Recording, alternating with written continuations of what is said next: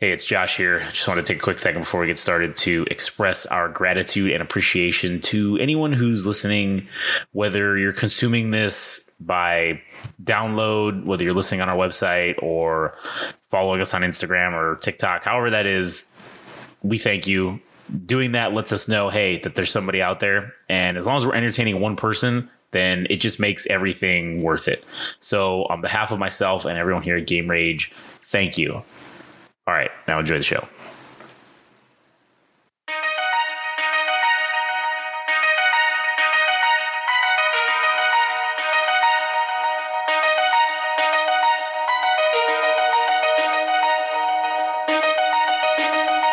Welcome to the Game Rage Music Show.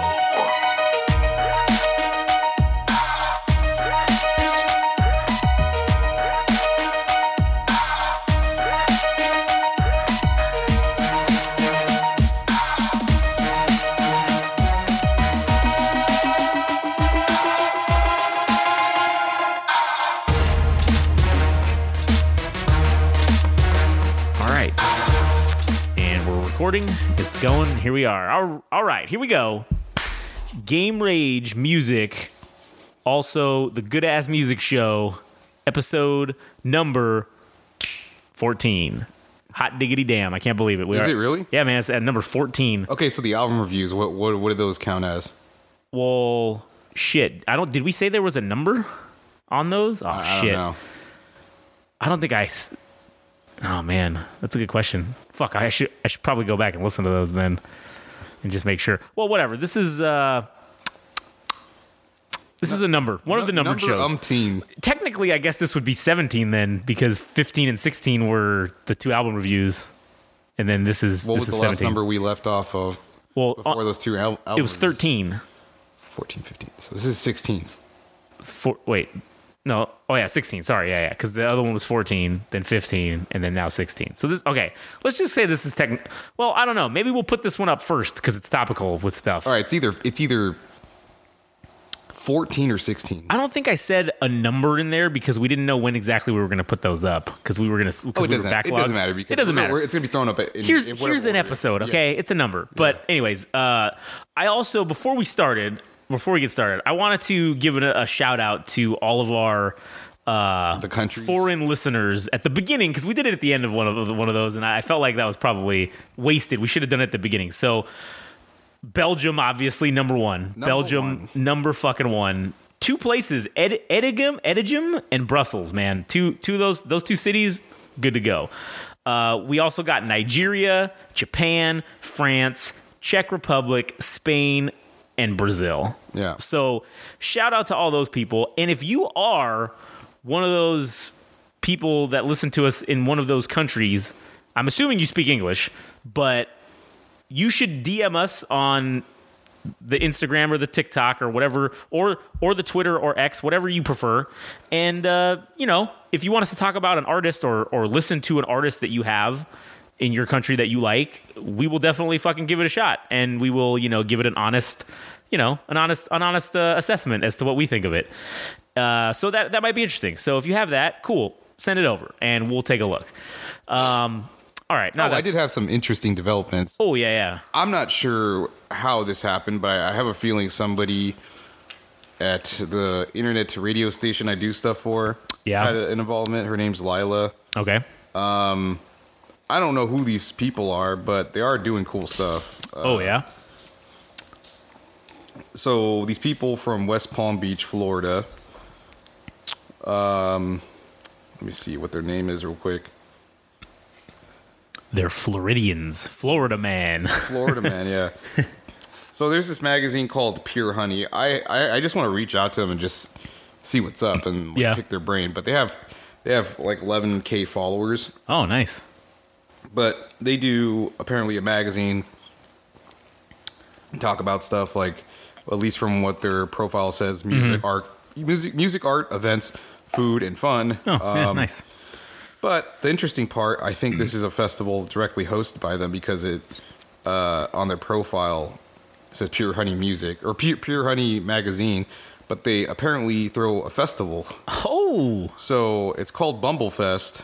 And I was checking out some of the artists. The only one that I really, or apparently like stood out to me, was this group called Death Valley Girls, because they are on this label called Suicide Squeeze Records. And their label mates are bands like Ellie Witch, Night Beats, and I forget who else. But you know, I kind of want to reach out to these people and just kind of see, like, hey, what, you know, how did this happen? Like, why are you guys following me? I'm fucking nobody or whatever. So they follow you. They just followed you. Yeah, but the thing is, pretty much all the people that are involved with like Hetty also follow these people. So I don't know. So maybe it was like they. I don't know what the connection is there. So somebody must have talked to them. I know there's somebody within our group that lives in Florida themselves. So I don't know how they got in contact with these people and spoke to them, but interesting. Yeah, so that was kind of cool. I might hit them up and see what's up, like, you know, just to talk to them, and maybe we can fucking interview them and see. Yeah, that'd be fucking cool as shit. Yeah, I'm down for that. Yeah, all right, we'll see where it goes. Maybe it goes somewhere. All right, where do you want to start first? Because there's like 3 different things we could talk about. One of them I think is probably, I don't know if it's going to go all that far. Maybe it will. It's the song. It's a topic that we talked about previously that had to do with Songtradr purchasing Bandcamp, and I think the deal is going through at this point. It looks like half the employees at Bandcamp are going to be not getting jobs. They're going to be like laid off. They're going to be laid off. Yeah. Okay. 3 of the 5 editors of the Bandcamp team are returning with along with I think a graphic designer, and then whoever there's a certain amount of people that are returning from their IT department. But I was trying to find articles, and Pitchfork wrote something about them, and a few other articles were written by other people, but nobody really seems to know what exactly this means yet. Like with the exact same situation with Epic, they don't know if this is the ramifications of this purchase yet. I mean, we won't see it until it like goes completely through.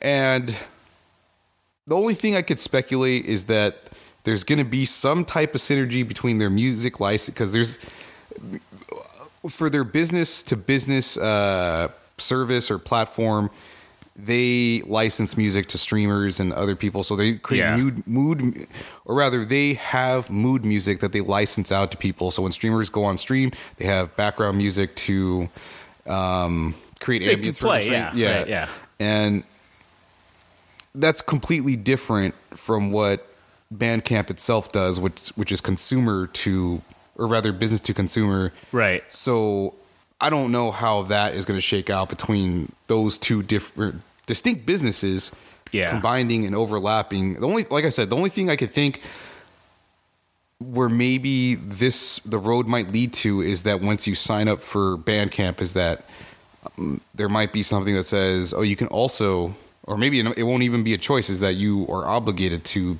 license your music through Bandcamp. It's going to be on... In turn, it would be Songtradr itself. But again, at the moment, we don't know what is going to happen, how things are going to change for Bandcamp. But it doesn't feel as though there's a lot of optimism for the future. And there was a bit of a thing with, I guess, the in-house union that exists amongst the Bandcamp employees. Yeah.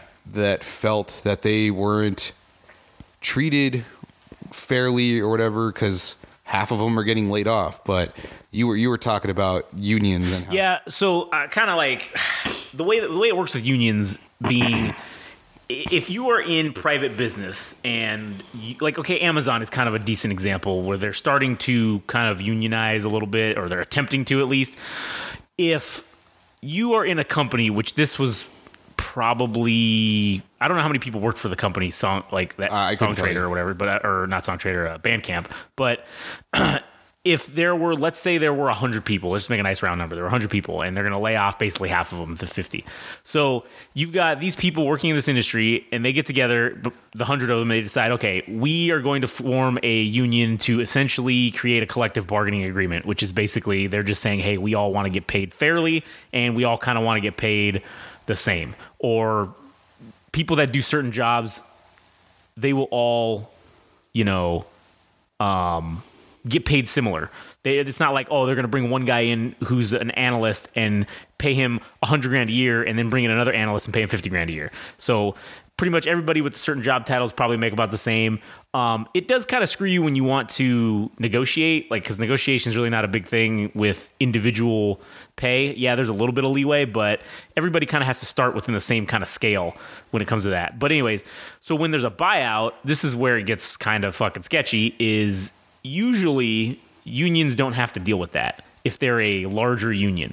So if you're just like an in-house company union that got together and decided you wanted to collectively bargain for all your rights and everything, you basically kind of really just have the illusion of having power, or the illusion of having a say. They're kind of just saying, okay, we don't want you guys to go fuck off and just go somewhere else, because then we have to hire all these new people. So since you all got together, we'll allow this, basically, is what I'm speaking generally. I'm not speaking about this specific union agreement, but generally in private industry, that's kind of how it works. And so in this instance, when they get bought out, the new company who comes in and buys them is not generally beholden to the terms of the contract that they had signed with the previous owner, because it's between that company, that specific company, and the collective bargaining unit or the union, or whatever. So in this case, it would be between Epic and Bandcamp. Yes, it's between Epic and the employees of Bandcamp. They whatever the fuck they called their union, the Bandcamp Employees Union. Let's just say that's what they called it. Okay, they would have an agreement between Epic and them. And now, yeah, it does suck that people are getting laid off. And I am sure if they were smart and they had attorneys be a part of this union creation that they were doing, they would have had built in some sort of layoff protection, i.e. like a severance package, so that if the company were to be bought out, or just in general, if they were having a hard time and people had to get laid off, you as the employee wouldn't just get fucked like how you normally do if you were unrepresented, and you just get sent on your way, and there you go. Some companies, they do, when you sign your individual contract with them, you can negotiate a severance package. Usually it's like 30 days of pay or 2 weeks. It's not a lot generally.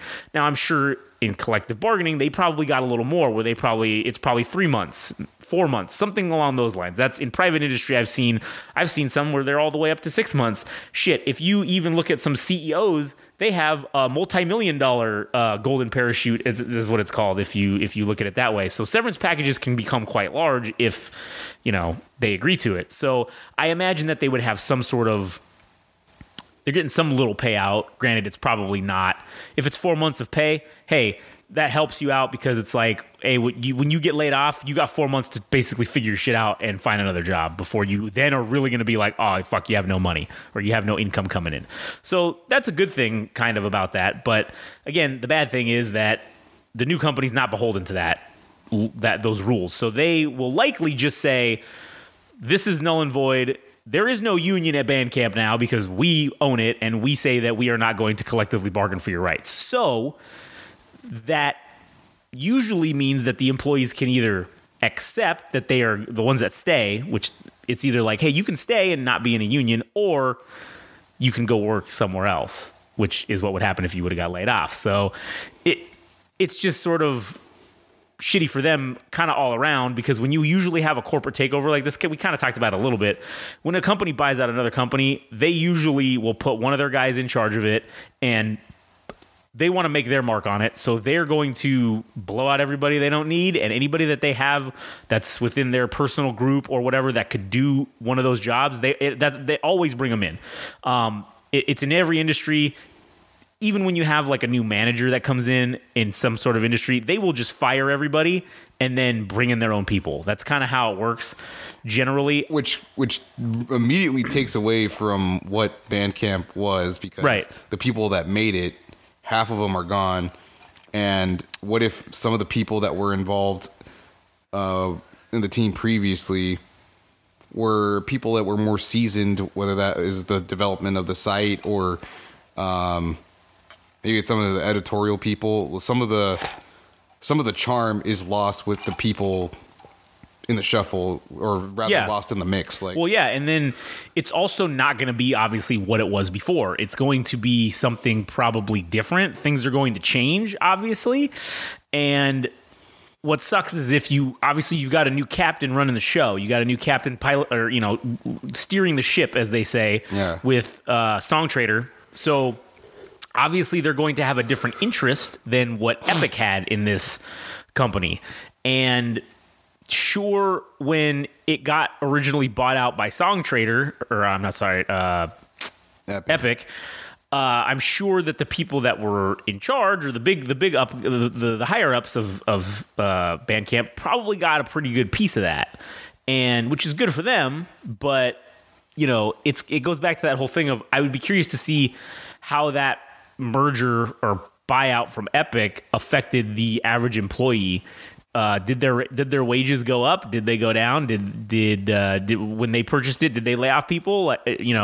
How did that work? As opposed to how it's going now, with obviously the thing that Epic wanted to do with it failed because they were losing money, and they needed to cut the loss, stop the bleeding, and get rid of it. So now Song Trader thinks that they can do something with it, and as unfortunate as that is, it's all financially based. All their decisions are financially based. Like, they're not. And that's what sucks, is they have nothing to do with the art. They have nothing to do with the art of what it was, or the art of what it was trying to be. Even they are simply looking at it from a financial perspective, and it doesn't matter what it was before. What we have in mind for it is how we believe it's going to make money. And this is what it's going to become. And it's actually going to lose money because it's motivated by money, as opposed to doing it for artists or doing it for themselves, creating something really cool for people to find music, purchase it, buy vinyl, buy merch, and have it be a basically user-friendly layout. Now it could potentially change for the worse, because now it's being motivated by, I imagine, quarterly profits to do something immediately to make money every quarter, short term, right away for their shareholders. Yeah, because that's what it's about. That's why you purchase. That's why other companies purchase other companies, is because they see it as a way to make, as it's going to make money. They have whatever they have in mind for it. They have run the numbers, and they've determined that it is a good investment. Now, just like I'm sure Epic did when they did the same thing. Well, it doesn't always work out that way. And I don't know what the percentage of the time is that it works out and what it doesn't, but... Oh, sorry, go ahead. I was just going to add that on the subject of Epic, they've now, for... I don't know if Fortnite is their biggest cash cow, but now everything's moved up in price as far as what their in-game currency is, which is V-Bucks. Yeah. It's gone up 20%. I'm like, how funny. They laid off 18% of their total employment. Yeah. Their total revenue has been down for the year. Now they're trying to... It's like, all right, well, if people play Fortnite, we need to make up the difference for the money that we lost by cutting employees. Yeah. Saving costs in that way, but also maybe we can generate a little bit more revenue by increasing our in-house currency for one of our most popular games. Yeah, and this sort of... I'm not saying that they specifically suffer from corporate greed, but this highlights the corporate greed aspect of it, because if you look at what happened during COVID, people stayed home. People were getting free money from the government. They were getting money to basically work from home and not go into work. So I'm sure the amount of money that was spent on Fortnite, for example, dramatically increased during COVID. And they saw this huge influx of money. And so instead of saying, we should put that away, save it, and just be like, hey man, whatever the excess is that we weren't counting on, let's put that in the savings account and let's not fucking touch it for in case we have some crisis again and we need to tap into it. But what did they do? They did the opposite. They likely got used to the fact that they were getting all this money for a couple of years, and then so their costs, they not artificially, but they turned their own costs and increased them because they were we're making more money, we're going to spend more money. So they got used to that. And then now that, okay, COVID's done, everybody's going back to work, people aren't at home as much, the virtual jobs or the work from home jobs are starting to kind of disappear now. People got to go back to the office. So you don't have 12 hours a day you can sit there and play fucking Fortnite while you're taking phone calls on the phone and dicking around and then thus just hemorrhaging your own money by spending it in the game. So you're not doing that anymore. They're losing the money. So instead of them saying, hey, we're going back to pre-COVID numbers, which I'm sure we're doing great for Fortnite. I'm sure they were always making money. They were never losing money on it.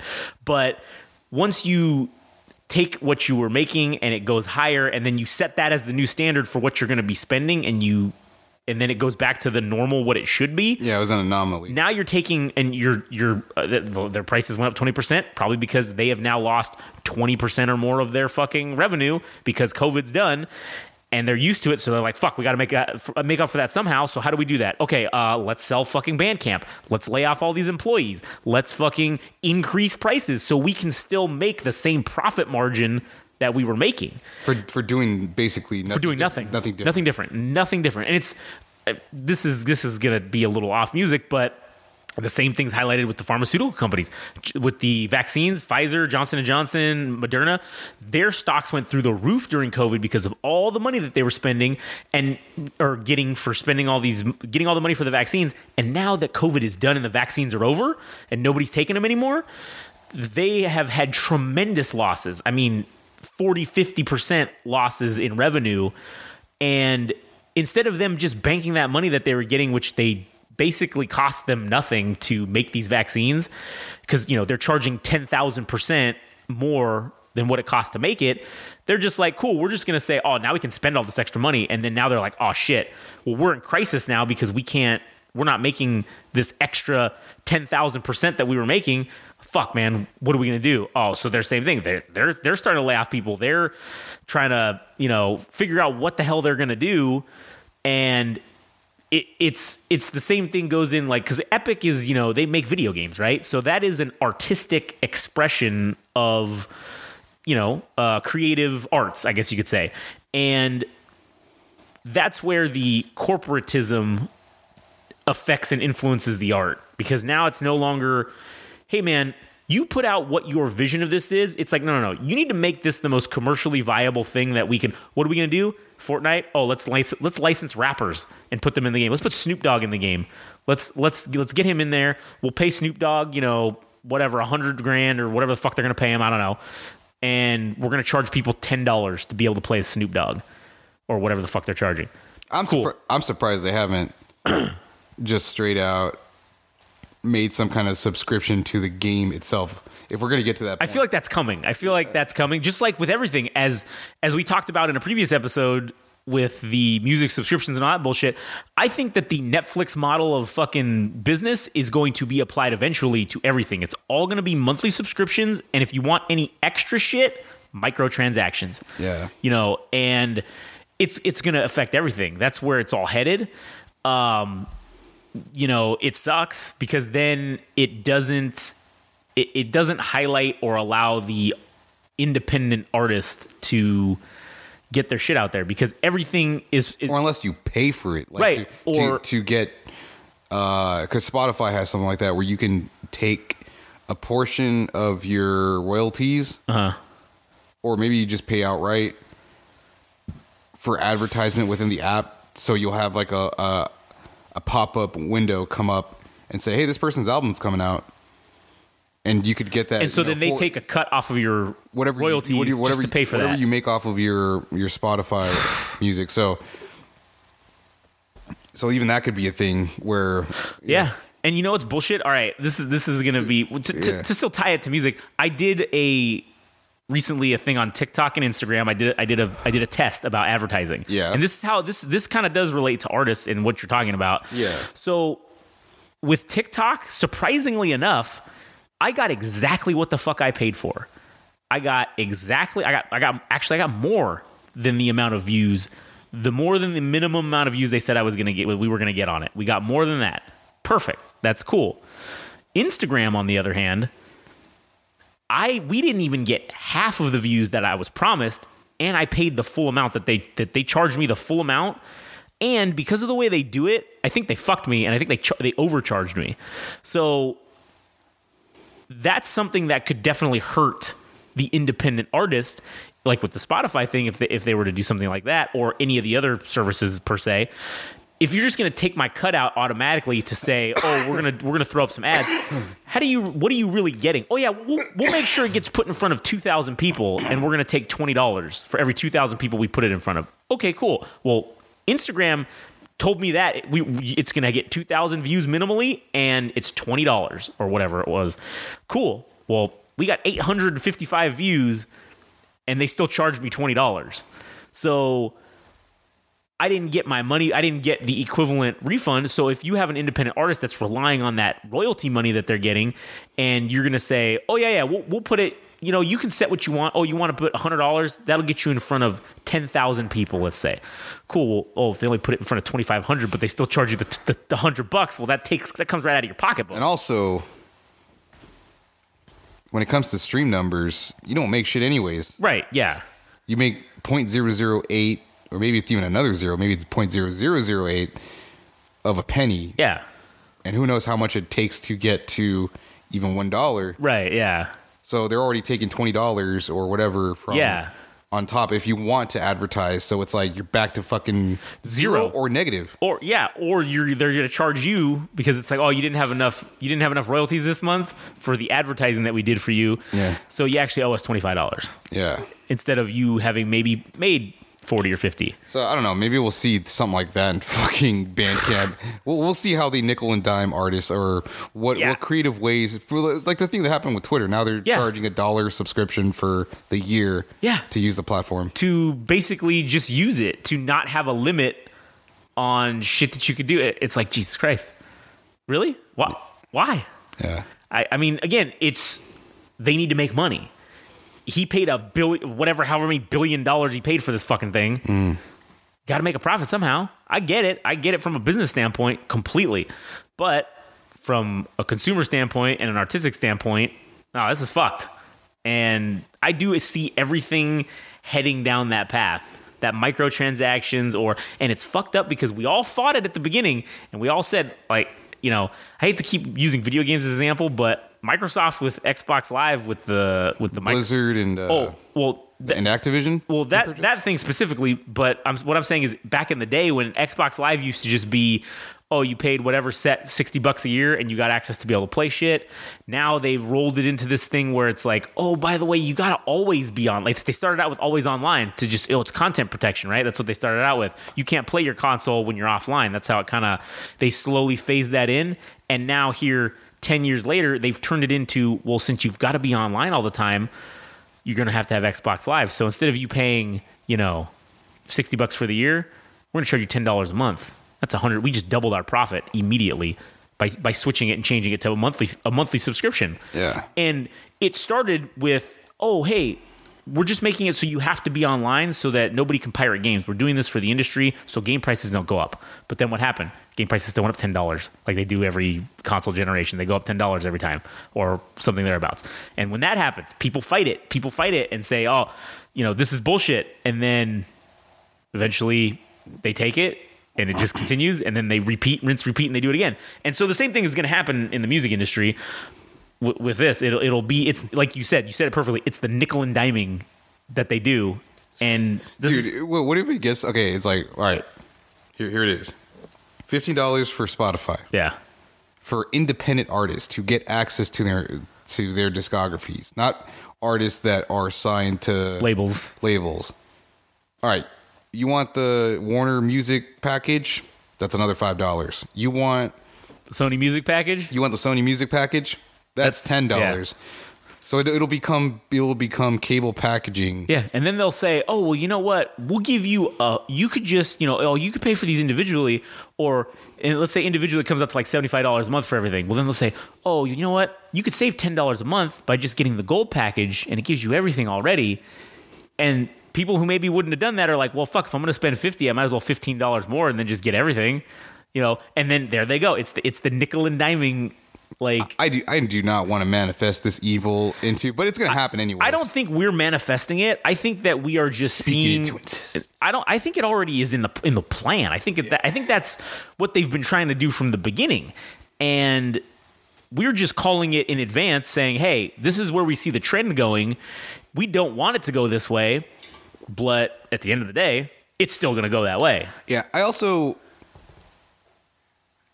I don't know if this is criticism directed at Bandcamp's CEO itself or what the fuck this is, but why did they feel obligated to sell at some point? Because they knew they were in it for just doing these things for artists and giving them a platform to sell their stuff, and they were doing all right, right? Yeah. Why did it cross their mind to sell themselves to Epic, or even to, well, it wasn't their choice because they were owned by Epic at this point, right? Yeah, to move on to Songtradr. But man, I just, so why did it even cross their minds? Don't break something that wasn't right. Don't fix something that wasn't broken. Right. Same thing you can apply to like Rooster Teeth, for example. That's another company that was independent, and then one day AT&T came along and said, "Hey, we want to buy you. Here's these millions of dollars." And it's that whole thing where if they come to you with an offer you can't fucking refuse, if you individually, if there's 4 or 5 of you that are ownership stake in the company and they offer you $40 million to buy out the company, well, shit, man, everybody's getting $10 million fucking dollars. Would you be able to say no? And this is the other thing. The people that, like, this is going to affect people within the company, people that you've worked with, people that and that's where we as humans, one of our flaws is obviously, I mean, it's greed. It's the flaw of greed. We have this flaw where we need to have more than we need. And if it's something like you said, where Bandcamp at the beginning, I don't know what the deal was. Maybe they were really floundering and maybe they were having financial problems, and maybe whoever initially bought them out decided to come in and say, "Hey, we think this is a great thing. We want to come buy you out." And they're like, "Oh, fuck, thank God. Now we can unload this and make a shit ton of money on it and still get to work here. And cool, we'll figure out the rest later." That could have been an issue. That some of these companies I've seen that happens, where they are kind of floundering along, and then someone comes along and thinks they have a good idea and say, "Hey, we think we could do something with this. Here, we'll give you some millions of dollars. We'll buy out the company. The owners get to fucking cool. Everything gets absorbed. It's all good." And then you get some that come along and they say, "Hey, you're making some good money, and we think you're making some good content. So we know you don't really want to be told what to do, but." Because, like, I don't think those guys that get bought out want to be told, because that's what happens when you get a corporate entity come in and buying you. They're telling you, "Hey, man, this is it. You got to do this shit. You're gonna do what we say." And so, why fix what's not broken, I guess, or whatever, right? But they're gonna do it anyways. So, do you take all the money and say, "All right, fuck it, we mission accomplished, guys. We artistically do what we wanted, and now we all got paid a dickload of money to basically let someone else tell us what to do now."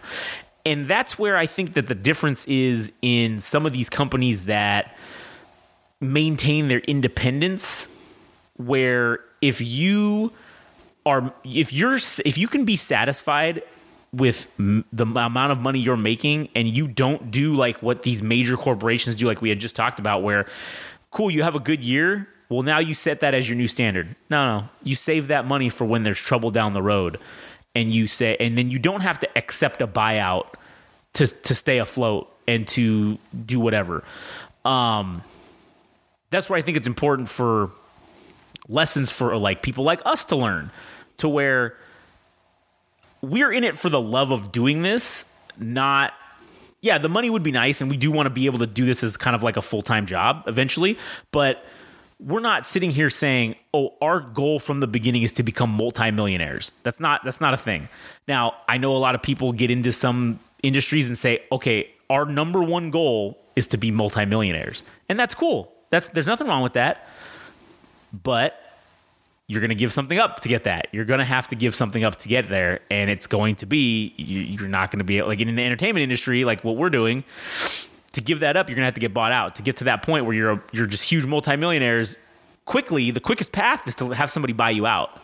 So a lot of people take the path of least resistance, and they go in and say, "Hey, cool, mission accomplished, guys. We got what we wanted. We got this $20 million offer. Let's take it. We're all millionaires. We'll still work here. Yeah, we can't do some of the stuff we've been doing because, they don't like it. They think it's a little too risque, so we need to tone it down a little bit. But it's okay, guys. We're selling out or buying in, whichever perspective you're looking at it from." Yeah, buying in. But to me, the ability to maintain your independence is much more important than having a shit ton of zeros in your bank account. Unless the right amount of money. Yeah, listen, everybody's got a number. I don't know what mine is. To be perfectly honest with you, I have no idea. Right now, I'm telling you it's probably pretty fucking high. If someone were to come to me right now and say... 8 figures. Yeah, we're going to give you, what would that be? $10, $15 million for this? As its current setup? If I literally said no, I'd probably be an idiot. Because, okay, we basically spent a couple $1,000s on this. Yeah. And now I turned it into $20 million. Yeah, okay. I'd be an idiot if I said no. Because, again, you could take the money and go start something else and just walk away and just be like, cool, I'll go start another thing with my $20 million. And it'll be even better than what I did before because now I know how to do everything. But you're giving up the thing that you created. And that's where I have a hard time because I guess we're artists, right? We're not musical artists, but we're some sort of artistic type people or creatives people. I have a problem giving up shit because I get attached to it. Like, I'm attached to this. There is not... If like a radio station came to us and said, hey, we want to buy Game Rage music and put you guys on the fucking radio and blah, blah, blah, and like, we'll pay you salaries, but we want to buy the rights. I don't know if I could let that stand. I don't know if I could do that because I am attached to this. And then giving up the control... I'm also kind of a control freak too, so I don't know if I could do it. Now, again, for $10 or $15 million, that greases that up a little bit, makes it a little easier to handle. Yeah. But if we and right now it's easier for me to take that money because we don't have anybody relying on us. There's no one that works for us that's relying on a paycheck from us, and that's where in the initial stages, if we had employees and someone came with us with a buyout and they were gonna fucking lay people off. Absolutely not. No deal. There's no way I could live with myself to take $20 million and somebody be out of a job and one person be out of a fucking job. Yeah. Like, I couldn't do that. That would go against everything that we set out to do with this. So I don't know if maybe that's a moral thing. And again, I'm talking about greed in general, and that's kind of the problem with when you mix the corporate world and the artistic world is the corporate world's funded by greed or fueled by greed or money, and the artistic world is fueled by creativity and just putting out your art. This guy's an artist. He's an actual physical artist. He's like an abstract artist. And I met this guy the other day, and he's homeless. Okay. I fucking forget what his name is, but I'll have to fucking ask the guy that we were with because he took his Instagram page because that's how we looked him up. But this guy is a legitimate artist, has made money in the industry, and he has his kind of gimmick, I guess, was that he was literally a starving homeless artist.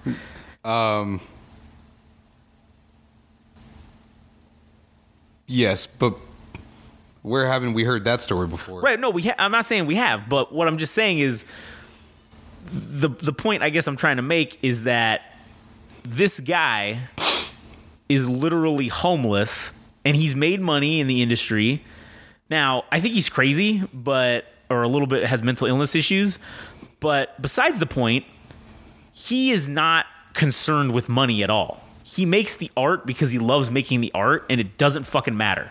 He is literally sleeps on the streets, but he loves making art, so he's doing what he wants to do. Right. No one tells him what the fuck to do. He is beholden to no one. He makes his art when he wants, sells a little bit to make some money to have food, and then chills on the streets, does whatever. And he's a very fucking interesting guy. But if you have those two, so I guess my point is those two contrasting motifs of the corporate world and the artistic world. That guy's the extreme, and obviously greed is the extreme for fucking corporatism. So that's when you have that problem and the clash happens. And then the art suffers because of the greed, or the greed suffers because of the art. Because it's not mainstream. It's not commercial. It's too niche. It's too ahead of its time. It's too outside the box. Right. And the corporate world doesn't believe in it because they don't think they can make money on it. So, but maybe it is. Maybe it is fucking amazing. People just need to hear it. or get to it or see it, So I find that very interesting, and I don't know where I was going with that, but the highlighting point or overall arcing... I was going to say, the only thing really... well, go ahead. No, the overall arcing thing I was trying to highlight was the difference between the corporate and the artistic world, and how one can suffer because of the other. Yeah, Bandcamp is a beautiful thing for artists. Yes. And now that Song Trader's coming into the fold, it's going to be fueled by money. Yeah, it'll more than likely turn out for the worst. Yeah, I think it probably will. So just with how I know, and I mean, I'm not generally pessimistic, but I know how shit works, and it's probably not going to end well for that platform in general. It's likely, I would imagine, it's probably just going to go away. They're maybe going to try to make money with it, but obviously they're laying off half the people. It's probably just going to disappear. Yeah, eventually, or just be a shadow of itself, right? In the worst ways possible. And that resource that artists have will be gone.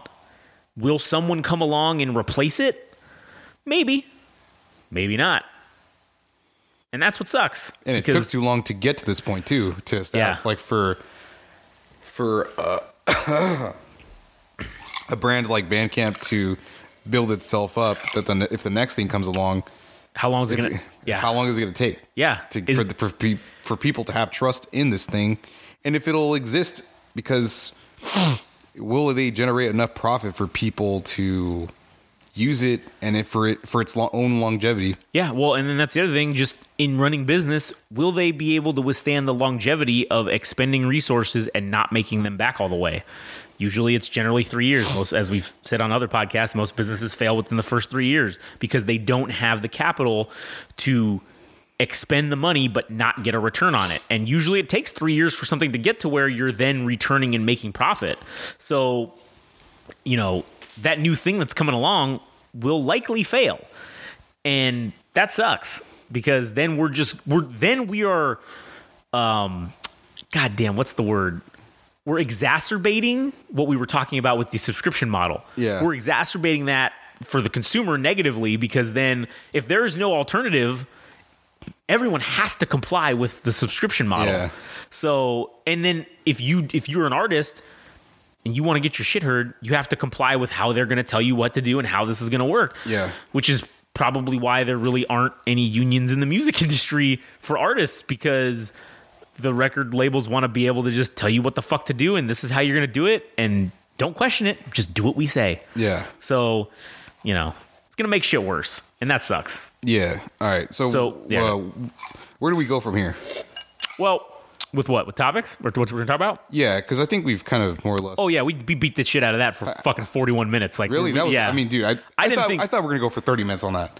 I thought we were going to get maybe like 15 or 20 out of it, and we got 41 minutes. So, well, probably around 40 because I talked for 35-ish, let's just say, because I talked for a couple minutes at the beginning with the dickhead, things about other countries. But, I mean, yeah, that was good. So, one thing that I do... I am definitely more upset about this than you, and I'm not super upset about it, but it's the aspect of gatekeeping in the industry, as we've talked about before. All right, do you want to save this? Yeah. Or do you want to do this now? Or... Oh, do you want to save it for the end? Yeah. Like the main event? Make that the main event? All right. Yeah. Okay. Because are you going to say quite a bit? I feel like I am, and I don't know. All right. I don't know. I feel like there's two things I can brush over real quickly. Okay. Sorry, the reason I'm having pauses in between is because I have this cough that I'm trying to get rid of, and I'm trying not to cough that much on the stream, so I apologize if my theory is that Adam has the black lung disease. That's what I think is happening. All right. So something cool happened over the weekend. This band that we talk about on episode 9 of the Game Rage Music Podcast. Yeah. The home of fucking prophecies. Prophecies and predictions made real. Yes. This band that I was very enthusiastic about. I don't really know where Josh fell on this group. Possibly indifferent or just... I enjoyed it. It's not my normal not the normal shit that I listen to. But I didn't dislike it. I mean, I liked it. I enjoyed it. Okay. So Dabda, this group from South Korea that I was pretty jazzed about. South Korea, by the way. The real best Korea, all right? The best Korea. Sorry, I don't mean to interrupt you, but like when you start coughing, I just interject to not have dead air. I'm not intentionally interrupting him. I'm just trying to make sure there's no dead air. So anyways, go. So Dabda, this band that I was very enthusiastic about, that I found, I think, on August 25th of this year. Approximately. They were featured on KEXP, which is a notable radio station in Seattle, probably known nationally in the U.S. Like a nationally syndicated radio station, you would say? Like syndicated, meaning it's played outside of its own market in Seattle. I don't know if those it is shows. or not, all right. But nonetheless, it's a radio station that people tune into because they have great music curated, and they have their KEXP sessions, which are recorded live performances of artists from who the fuck knows where. Yeah. And I saw a random feed. My feed came up with Dabda, and I just saw KEXP Song of the Week, Flower Tale, which is the song that I was personally enthusiastic about. And I said specifically on the program, this is something that I think would fall on. I think there's going to be radio stations that would be interested to hear this band or would want to play this band. And this band doesn't have a large following or nothing. This is just purely me speaking on my own intuition about what I believe in music or bands that I believe in. And I took a leap of faith and said that thing, and it fucking happened, which is like the strangest fucking thing, because this is like the third or fourth incidents where I've said something and it fucking happened. So, and this is well before, KEXP caught on to this group. Like I'm ahead of the curve by like six weeks. Yeah. Or maybe even closer to 2 months. So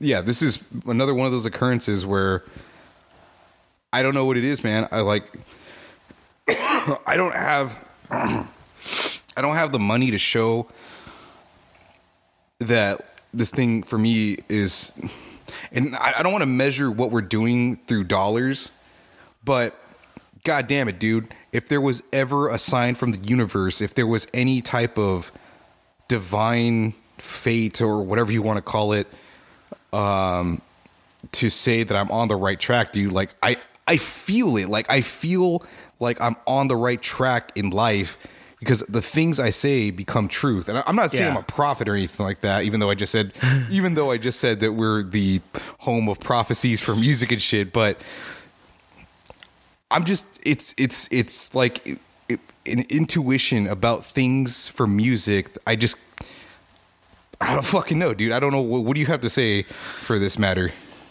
My personal take on this is I fucking have no idea how you fucking do this. I don't get it. Now, we initially not pitched, but framed this podcast as you being a musical expert and me being a fucking regular ass dude. And then you say, "Oh, I'm no expert." I think it's pretty obvious now at this point that you can legitimately say you are an expert on music. I mean, you fucking have called multiple things. And if I have to point out a few other things, I think Jocotina's one. Yep. The success of her, because I said it from day one. Yep. I literally said it from day one. Like day one. Day one, Fingers in the Sky. The Henry Rollins thing, where I talk about a band called Split System. Yeah. A week before, I said... actually, I wrote it in a post on Instagram, so it wasn't something I said directly on the program. But I did say that this is something that I think Henry Rollins would pick up on following week. It happened. Yeah. So yeah, those are three. So those are just three examples that we can show off the top of our head. I am sure that there are more, and I guarantee there will continue to be more. Yeah. With the stuff that we've said, over the past fucking 14, whatever, however many number of episodes we've fucking been doing. Yeah. And I agree with you that this is a positive reinforcement that we are going in the right direction. Not just with this, but everything in general. Because I feel something. Yeah. I can't explain it. I can't quantify it. There's no dollars. I know there's no dollars in it right now, but it's just a feeling, dude. Like I can grab it, man. Yeah, when we were kids and we would go to, obviously both of us have been raised Catholic, right? And you go to church and they talk about being not rich in money but rich in the soul. Yeah. I understand what that means now. Yeah. Because doing this, everything we've done for this, I feel the wealth inside of me. Yeah. I don't, and there are no dollars. We've not made a single fucking dollar yet. Yeah. And that's okay because that's not like the main goal of what we're doing. Right. And I feel that we are on the right track to eventually be able to do that and do this where we can full-time put our efforts into just this, where we can make enough money to where the three of us at least can just do this full-time. And the positive affirmations or reinforcements or whatever you want to call it are continuing to move forward. They're continuing to happen, specifically with the musical stuff. You being able to pick these artists, and it's going to turn into one of these days, you finding an artist that has really no following and reaching out to them and just talking to them. Maybe we get them on here for an interview, talk about them. And then when we go to do our eventual festival show, whatever the fuck we're going to talk about, maybe they're blown up by then and they want to come help us and they want to fucking perform on this thing because we talked to them before anybody else, right? That's what's going to turn into us getting, like, breaking our foot in, I guess you could say, because we're already in. We're just being constantly pushed out and kept out of the mix. And hold that thought, because that'll transition over to something in the future. Yes, that's going to be the main course, the main event for... Yeah, and so these little things are going to add up to one big thing happening. And that's all we need is one big thing, and then we're set. And again, back to the original thing of you do... Adam, the musical prophet. That's what we should you should change your fucking Instagram name from All Gas No Trash Official to the actual music prophet. The musical oracle. Yeah, oracle. Jesus Christ. Yeah. Adam the Oracle. Fucking calling it like it is, calling his shot. He is the Babe Ruth of fucking music entertainment fucking analysis. He literally will call his shot and then fucking hit it exactly where he said it was going to go. Yeah. And I have no idea how you do it. I don't even know if you know how you do it, but maybe there is no know-how how to do it. You just have a gift, a natural talent for doing it. And what's fucking crazy is it took you damn near 30 fucking years of life to figure out, or 20 something, whatever, how old you were when you started really doing this. I'm going to be honest, dude. We kind of had this conversation, I think, in the BFN show. Yeah. Dude, I don't think I've amounted to shit for like a majority of my life. Right. And I think it's because, one, I was afraid. Yeah. Because I don't know if it's just part of being in a Mexican family, much like any other family of, I hate to point out a specific group of people, but when it comes to like Indian people, when you're from that country and your family moves over from there to the U.S. Right. And your family's putting you on to go through college and to do these things, and they want you to be an engineer or a doctor. They want certain roles for you in the future, and I think it's kind of the same way. I mean, maybe not as strict as an Indian family, but your family usually wants you to succeed, but they want you to do it in certain roles, and I felt that way. But also, I've also changed my mind a lot about a lot of things that I wasn't sure about, like. Right. I mean, I was supposed to be in computer science, and it turns out like, you know, doing things with computers, while I do enjoy it and I do love problem solving and stuff, I don't want to sit at a computer for fucking 8 to 10 hours a day. I do enjoy talking to people, even though I probably resemble something of an introvert for some reason. I don't know why. I mean, because I choose to you know, conserve my energy or whatever. I don't know what it is, but I do enjoy talking to people. Like, yeah. And maybe that's why, like, I have this connection. Maybe I enjoy talking to artists because it's not about trivial life stuff like relationships or just stupid things that I don't really care about. Like, it's like high level concepts or abstract things. Like, right. I just enjoy that shit. I don't know why, but this is like the first time in my life that if we get paid to be professionals in this regard, that I would be fulfilled in like every aspect, like financially, mentally, spiritually, like all those things would be. I have two of those things right now. Yeah. Spiritually and mentally, this fulfills me. It makes me happy. I love doing it. I can't wait to do shit every week. Oh yeah, yeah. The money part, I've done it once. I've been paid to do something in music before once. So I've had all three. Yeah. And I can do it again. And this is the next thing. And I'm uninhibited, dude. I think I am my true self at this point for the show. There's no part of me that's holding back on myself, like where in maybe other parts of my life in years past, I didn't know if I was all three things or whatever. Yeah. Where I felt fulfilled. But right now I do. And it's hard to justify things to people, to talk to people, whether that's family and friends, to tell them. I haven't actually told a lot of my family or even friends about what I'm doing. And I probably think they don't care or they haven't been encouraging, whatever it might be. But I don't care at this point what they say because I know what I've done. Because I've been in this for 4 or 5 years and I had success in different ways or whatever. Yeah. But I'm so far in it that like nobody can tell me otherwise because nobody has done what I've done.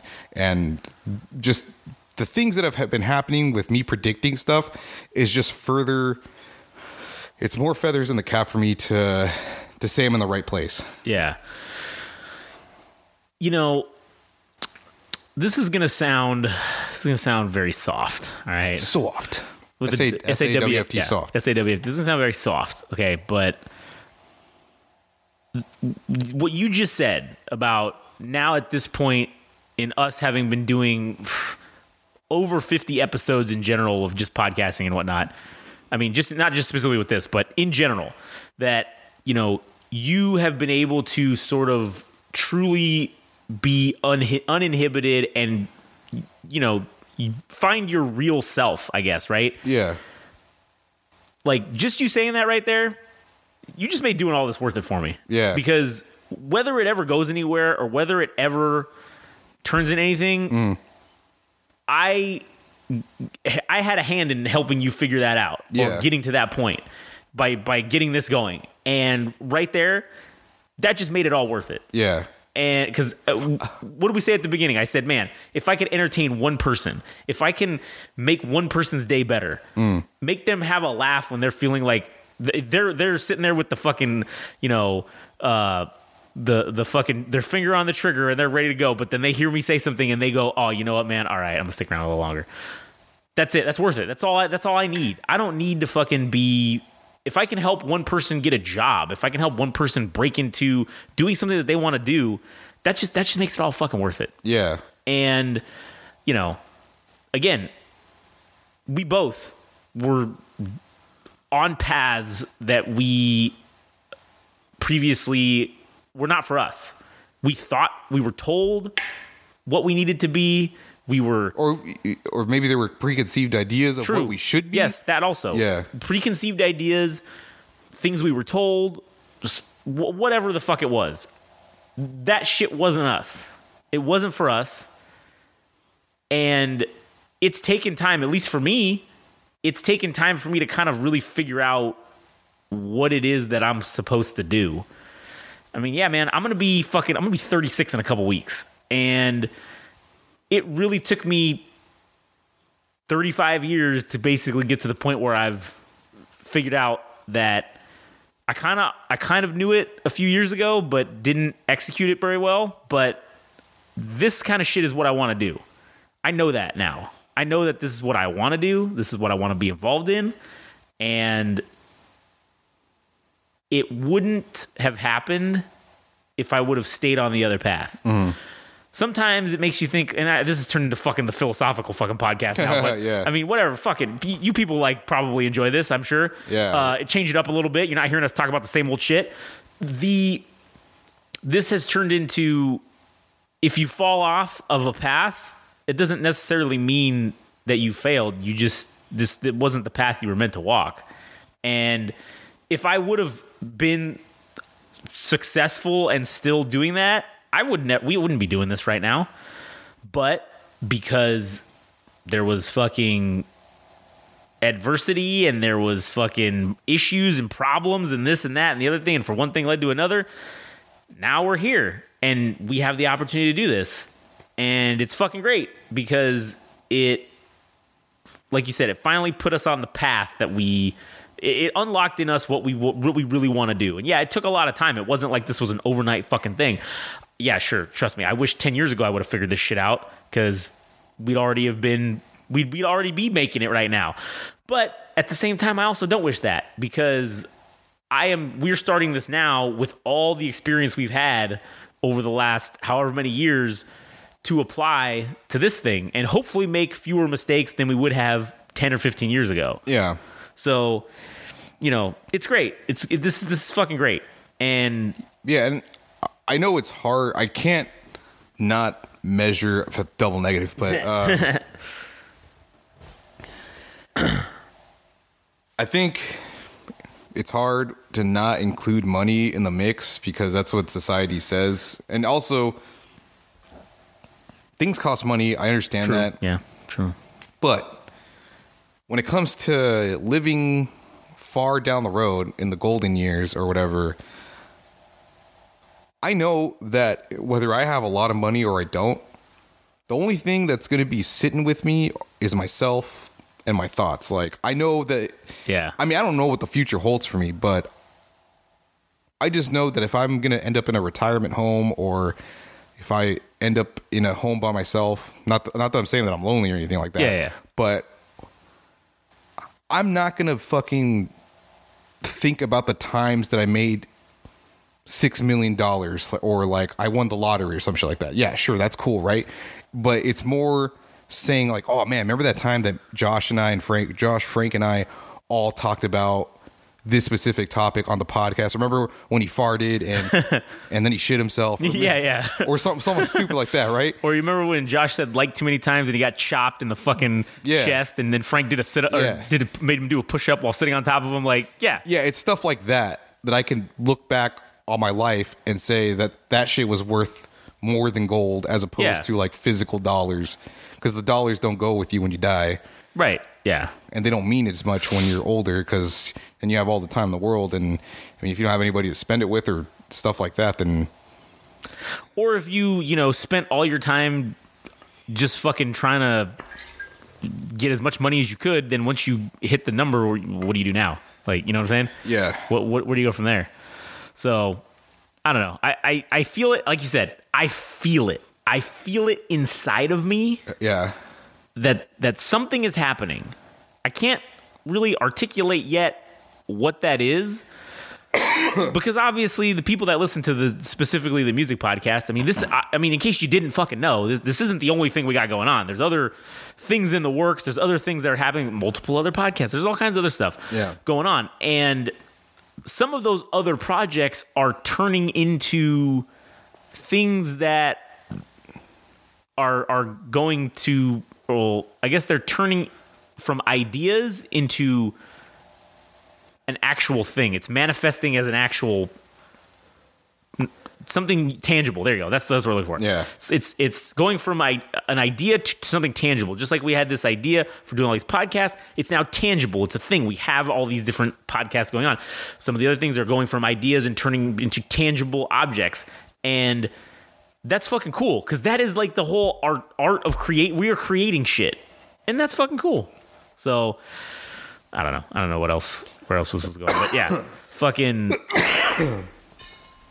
I'm excited for the future of this. I think it's going good places, and it's not. Don't get me wrong, people out there listening to this. This shit ain't fucking easy. It is fun. I look forward to it every week. Like Adam says, I have a great fucking time doing all this shit, but it's not easy. It's very difficult. It is fucking probably the hardest fucking thing I've ever had to do, which is probably why it's so fulfilling every week when we sit here and we record and get way more out of fucking whatever we thought we were going to talk about. And then I got to sit here and go do this and that and put the things out on social media. And yeah, that stuff's hard. But at the end of it, when it's done, I just feel so fucking accomplished and I feel so fucking fulfilled that, I think I'm going to explode. Yeah. And then I'm like, I can't wait till next week to do this all over again. You know what I'm saying? Every time I post the episodes, I'm like, oh man, I can't wait till we do the next one. And that's what's fucking important, I think. Yeah. I don't know. So the other thing too, if this, I don't know if this means anything, but I've also been rewarded for bad shit I've done. True. As I may have pointed out, I got invited to a management party because I made fun of one of the ex-employees through a meme, and it caught the fancy of the founder of this management party, or rather this management group of artists. That the thing actually hasn't happened, but I'm not concerned about if it's actually going to happen, because he wants to have dinner with me and explain why this person is an ex-employee. But just simply the fact that I got invited because of something stupid that I made as a meme. I'm like, fuck, dude, this me behaving badly or me being a good person and saying nice things about artists, it doesn't matter. Nope. It's whatever I fucking do it's simply the act of being me that has rewarded me different benefits and shit. So that's how I know I'm also on the right path. Yeah, because it's completely irrelevant whether you're doing something good or whether you're doing something bad. The fact that you are doing it, that's what's making things happen. Yeah. Because, again, if you would have never put that out there, that door would have never been opened. Yeah.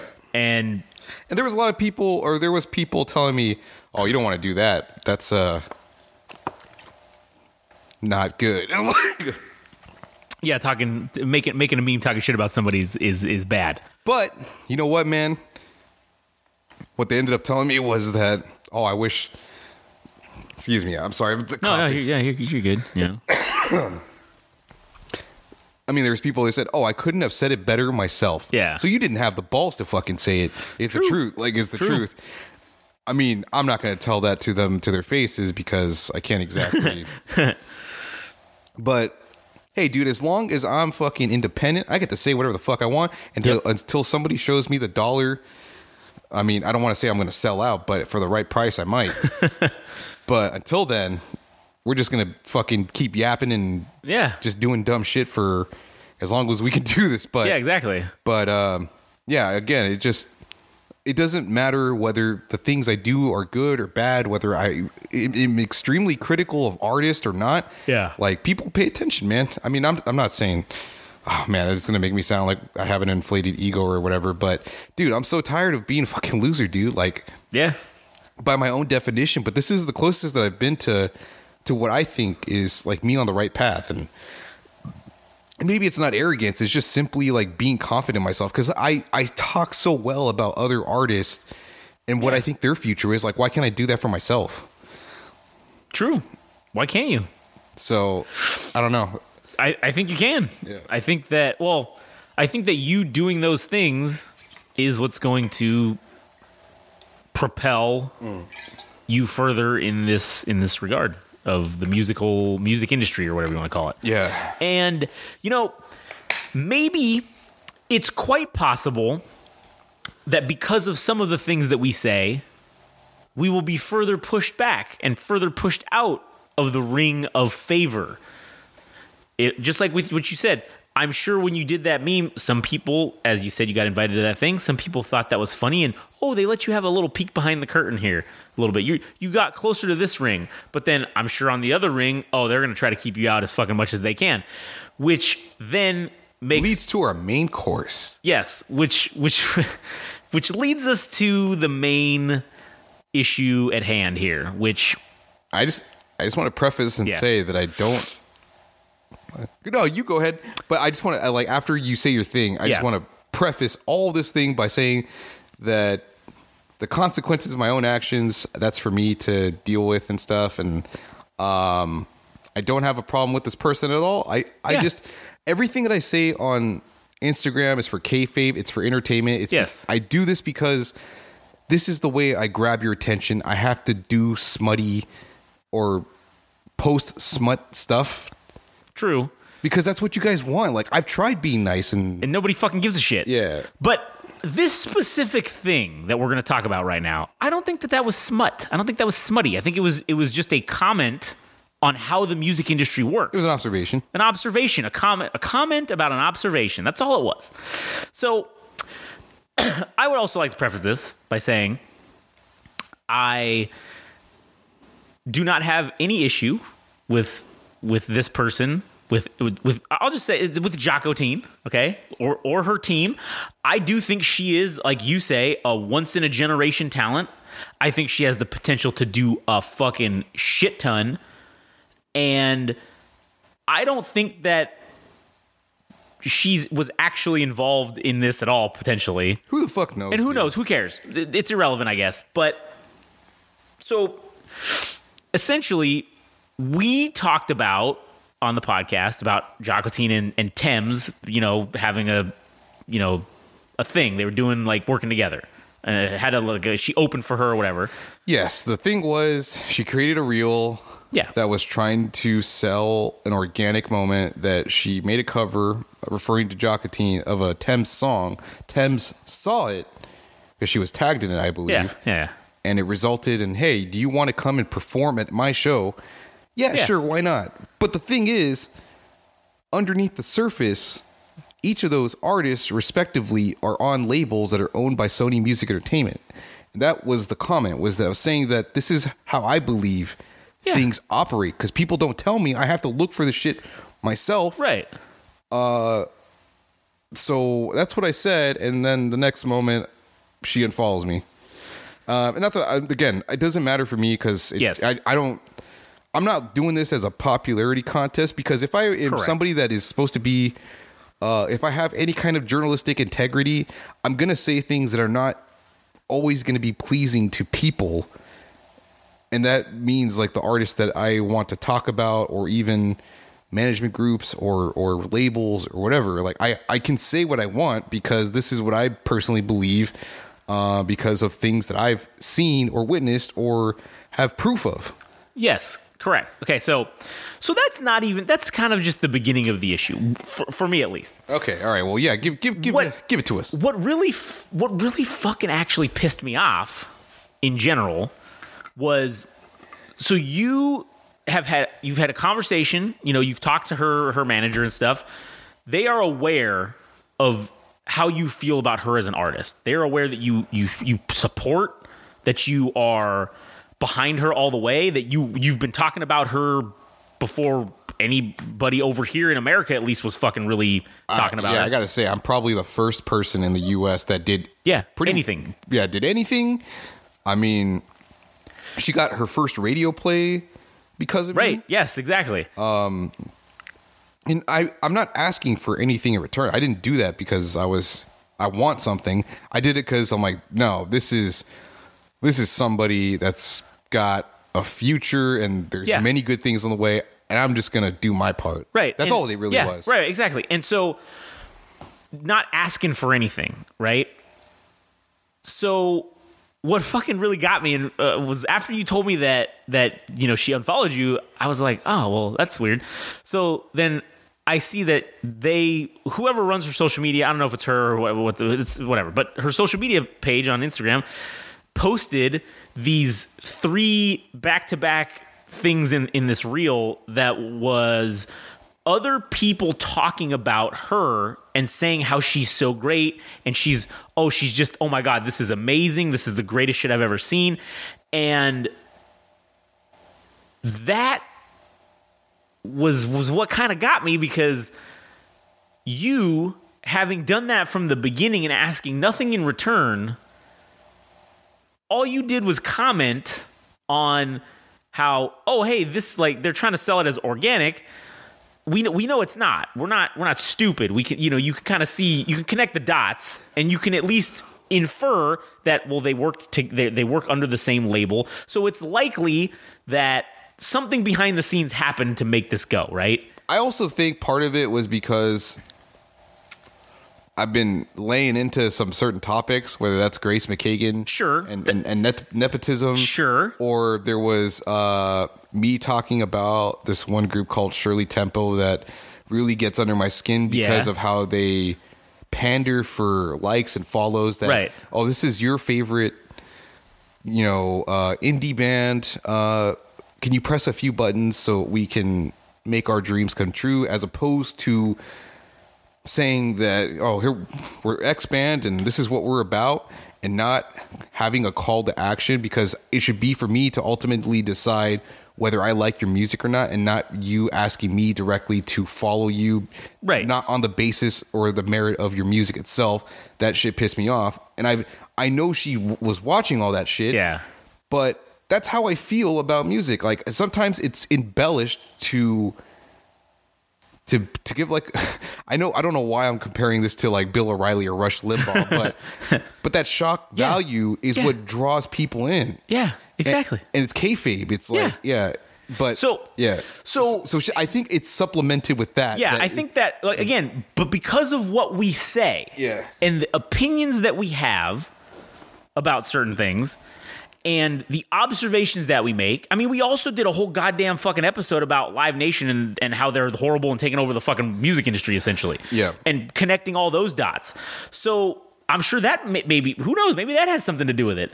But what pissed me off was you doing this shit and them acknowledging you by having a phone conversation with you and talking to you about this stuff. Phone conversation. Yeah, that's what I'm saying. A phone call. Well, didn't you have or was it email or whatever it was, right? Email. Yeah, a conversation over something. Sorry, I misspoke. The fact that they acknowledge that, cool, like, that's awesome. But why not try and say, hey, this is the one guy that's talking. Maybe we should put this guy on here and let people see, oh, look, people over here are talking about her. And then as soon as we say something that did not curry favor, that obviously, to me, it just shows that the reaction that was had by quote unquote unfollowing was clearly what you said they did not like, obviously, or whatever the observation that was made they didn't like. Or it's something they didn't want to hear. Could have been too. Well, either way, they didn't like it. Regardless of whether they didn't like it. It wasn't positive in their eyes, so they just said, oh, okay, that's it. Unfollow. Don't want to hear it anymore. Which, that's fine. That's their right. They can do that. But then to immediately go highlight other people who are saying all the stuff you've been saying from, as you say, day one, pointing to the air. And this has been fucking a thing since pretty much I've gotten involved with music, where I've seen artists, I've spoken about them, I've said things, but I'm not much of a public figure, as you would say, or as one would say, that, my God, dude, I see this, I don't know what his name is, but there's this guy that's like I think he's a barber, right? Uh-huh. And his thing is that he talks about like oldies music and stuff like that. And he's talked about bands that are more contemporary, like The Sacred Souls and a band called The Altons. And those bands are respectively part of Penrose Records. Yeah. I saw the fucking birth of that record label with my own fucking eyes. I've talked to those people in person before they were anybody.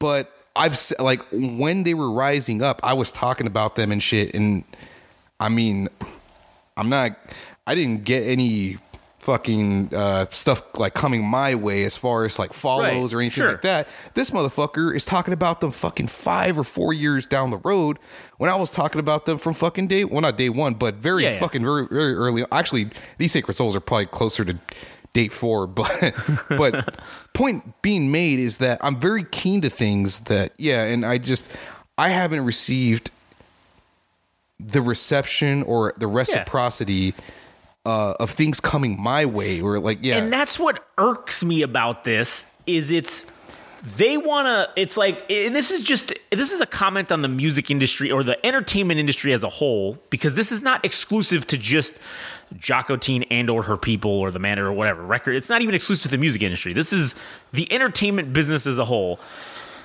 They will, if you do something that they like, oh man, that's cool. Hey, you did that. Awesome. Great.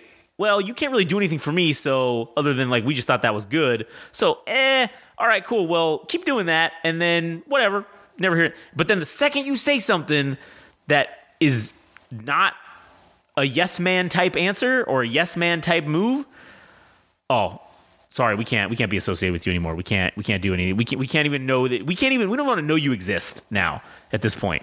So that's what, and this is, I don't know. It could have just been coincidental, but to me, because I know how fucking people work, because I have a lot of fucking experience in dealing with fucking just people in general, and I'm inferring things, and this is my opinion, and I am inferring things, but it seems to me that it was a direct, we specifically haven't highlighted this guy from doing this from the beginning. So now we've highlighted no one up until this point. They haven't reposted shit and shown people that's talking about her at all. And then the second the main proponent from the beginning, says something and they unfollow you, and then they immediately post a bunch of people talking about her. I will debate that was strictly coincidental. Could have been, yes. I said admitted that it probably could. It could have been coincidental. I don't know. Yeah, I feel like that's more coincidental than anything. She's free to choose when she absolutely reshares stuff from people, and it just so happened to be that it was that day. True. But it is just a little bit of a too much, to me at least. It's too much of a fucking coincidence to have not been somehow related. Because then, and as I look into the people that they were, sharing, they also too are associated with, in some way or another, the what is it? God damn it! Why am I blanking on the name of the Sony yes, Music? There you go. Yeah, so they're associated in some way with Sony Music.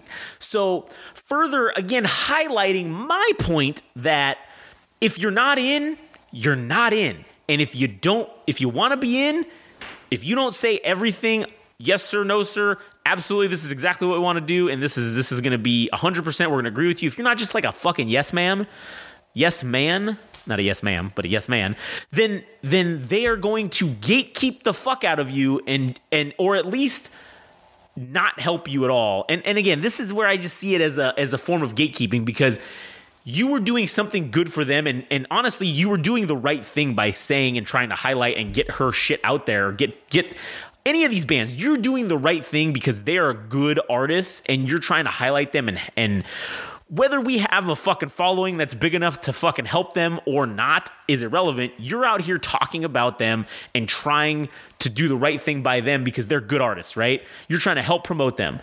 And not that we do it because, or not that you're doing it, or I'll say not that we're out here doing this because we want them to we're not looking for anything from them. We're doing it because it's the right thing to do. But then to see this happen, and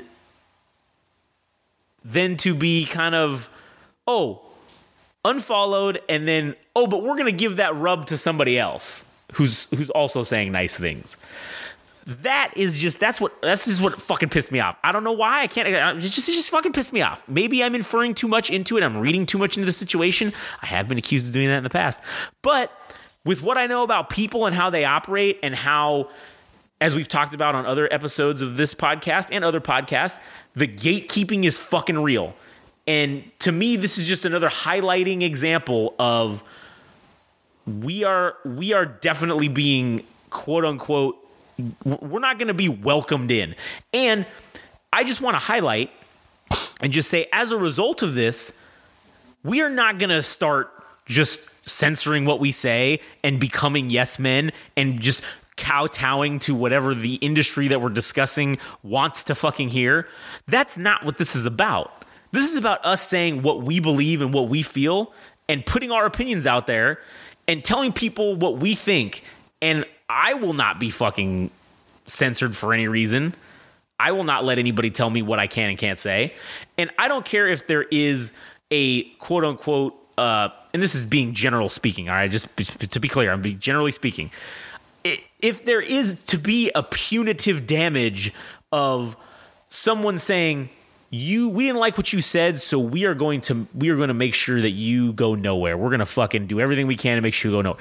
Even if there is some sort of punitive damage like that for saying what I think and talking about what I want to talk about, I don't give a shit. It's not going to change what I'm doing. It's not going to change what I am going to talk about, because if this were to happen and let's say to some lower podcast, I mean, we are a lower podcast, we're the lowest podcast, but if there was some less popular podcast that was like some guy trying to get in to talking about music and he said something that they didn't like and they would actively go after him, or they would just be like, oh, you're cut off, your access is cut off, then that's fucked up. And that guy, if he wants to get back in, what's he gonna do? Because he had maybe a little in, well, he's going to do whatever he can to fucking try to get back in and kowtow. And he shouldn't have to do that. That's what I'm saying. That shouldn't be what it's about. You shouldn't have to fucking... Selling out's not the right word, but... Yeah, you shouldn't have to... You shouldn't have to just be a fucking yes man. Oh, fuck yeah, that's the right word. You shouldn't have to be a fucking bootlicker or an ass kisser or any of that stuff to get anywhere.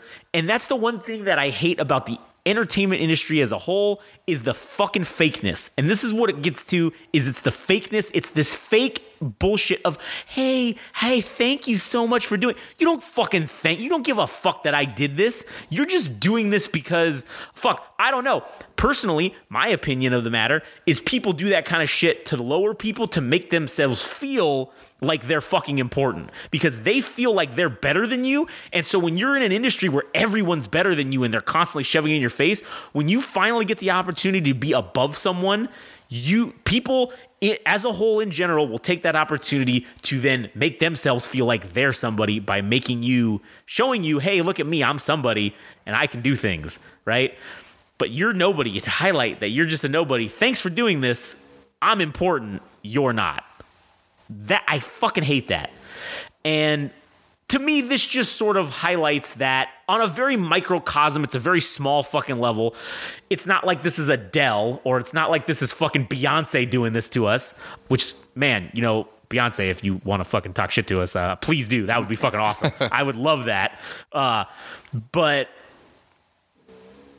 it's, even if it's like a club artist doing this, that's someone that just literally has no record deal and they literally just perform at not even club, a bar. If they just perform at the bar down the street and we say something nice about them and then they give you that bullshit, oh, hey, haha, it's so fucking fake. It's not genuine because of the result of what happens when something is said that you didn't fucking want to hear.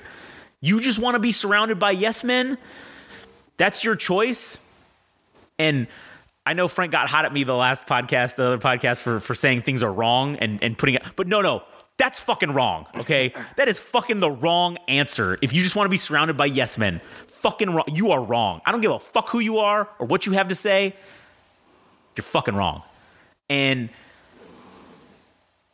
I guess that's my fucking rant. I was fucking hot about it and I got it out. I'm not losing sleep over this. I think it's kind of funny, but it's just that specific thing really pissed me off. Because I feel like this whole industry, no one fucking wants to help each other. No one wants to fucking help anybody out. And we've talked about this. Everybody's trying to get something from someone. Everyone's trying to get, hey man, what can you do for me? What is it that you can provide for me that I can take advantage of? That's how this whole fucking industry of entertainment is based. That is the root of it, is that fucking thing. And yes, I'm speaking generally, and I'm sure it's not 100 fucking %. I'm sure there's a lot of nice people out there, and I'm sure there's a lot of people that want to help people and just, generally, look out for other people. But I can tell you 100% with the fact that that is not the majority. That the majority of people that are in this industry want to get something from you. And that's why you have artists who fucking don't want to talk to people. Nobody wants to come on an independent podcast because they look at it as, oh, my agent's trying to get out of everything from me, and they're always trying to see what I can do for what I can do for them. What can these guys do for me? They take the same fucking attitude. Oh, what can these guys do for me? Nothing. Oh, fuck it. I'm not even going to waste my time. Whereas me being outside of the industry and just generally a good, decent person, well, I'm an asshole, but generally wants to help people out, I would be like, shit, you are the bar artist and you want to fucking, we have 11 fucking Instagram followers. You have 3. We got more than you. Come on our podcast. Maybe all 11 of our followers will follow you. Yeah. And that will be a boost of, I can help you out. I'm not asking you to I don't require you to help me for me to help you, I guess is the point that I'm making. And I know I just said a lot of fucking things, but I am passionate about that, about doing this to help people out. And I hate the fucking gatekeeping, man. I've been gatekept from everything in my entire fucking career of everything I've ever tried to do. People on the in that you want to get into will do every fucking thing they can to keep you out. And if you do one fucking thing, one tiny thing to piss them off or to not toe the line, you're out. You're never going to get in. As far as they're concerned. Or they were never going to let you in to begin with, but they gave you the illusion. Yeah, yes, they gave you the illusion to make themselves feel important. And maybe I'm projecting some of my past fucking traumas on this whole thing. Maybe. Yeah. It's quite possible. Yeah. I won't rule that out. Yeah. But I do think that my point still stands that gatekeeping is fucking horseshit. And no matter what level you're in, whether you're at the tippy top or you're down at the fucking bottom, sleeping with the fishes, as they say, you shouldn't be fucking trying to keep everybody out. You shouldn't be trying to fucking... You need everybody... Here I go on another rant. The fucking whole entertainment industry wants to talk about all this horse shit about being inclusive and all this stuff. That is a lie. Because you will do whatever you can to exclude everyone. Oh, but we need to be inclusive and allow these type of people in or this type of person in. Oh, what about the type of person that just says what they mean and says how they feel and you just didn't want to hear it? Oh, no, we need to keep them as far away out as fucking possible. We don't like what they say. We don't like what they stand for. Well, you're not being inclusive then, you fucking hypocrite. And that's another thing I hate is fucking hypocrisy. I don't know why I'm getting so hot about this, but goddamn, it gets me fucking fired up, Adam. That's my point. Is it just gets me fucking fired up because I hate injustice and I hate seeing hypocrisy. And sure I'm a hypocrite on some things, but if you are in a position of power and you abuse that power through hypocrisy, go fuck yourself. That's all I have to say. Go fuck yourself. Go fuck yourself. Really pisses me the fuck off. Yeah. And again, I'm not going to lose sleep over this.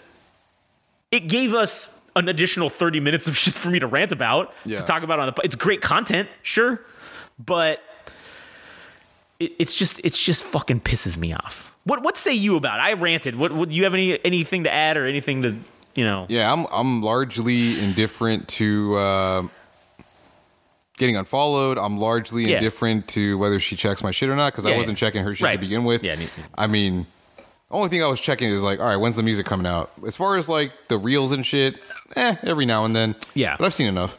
Yeah. I've seen enough covers. Like I'm not generally a person that likes covers, but I like what she did. But again, I've seen a number of those and that's enough for me. But it was when the music was coming out that I would check her profile. Yeah. I wasn't somebody that was, checking every so often. I was actually checking her numbers more on Spotify because I was like, if I believe that she is somebody to be of note, then I need to see how quickly she's growing from fucking her first official release to thereafter. Yeah. And seeing how quickly it happens.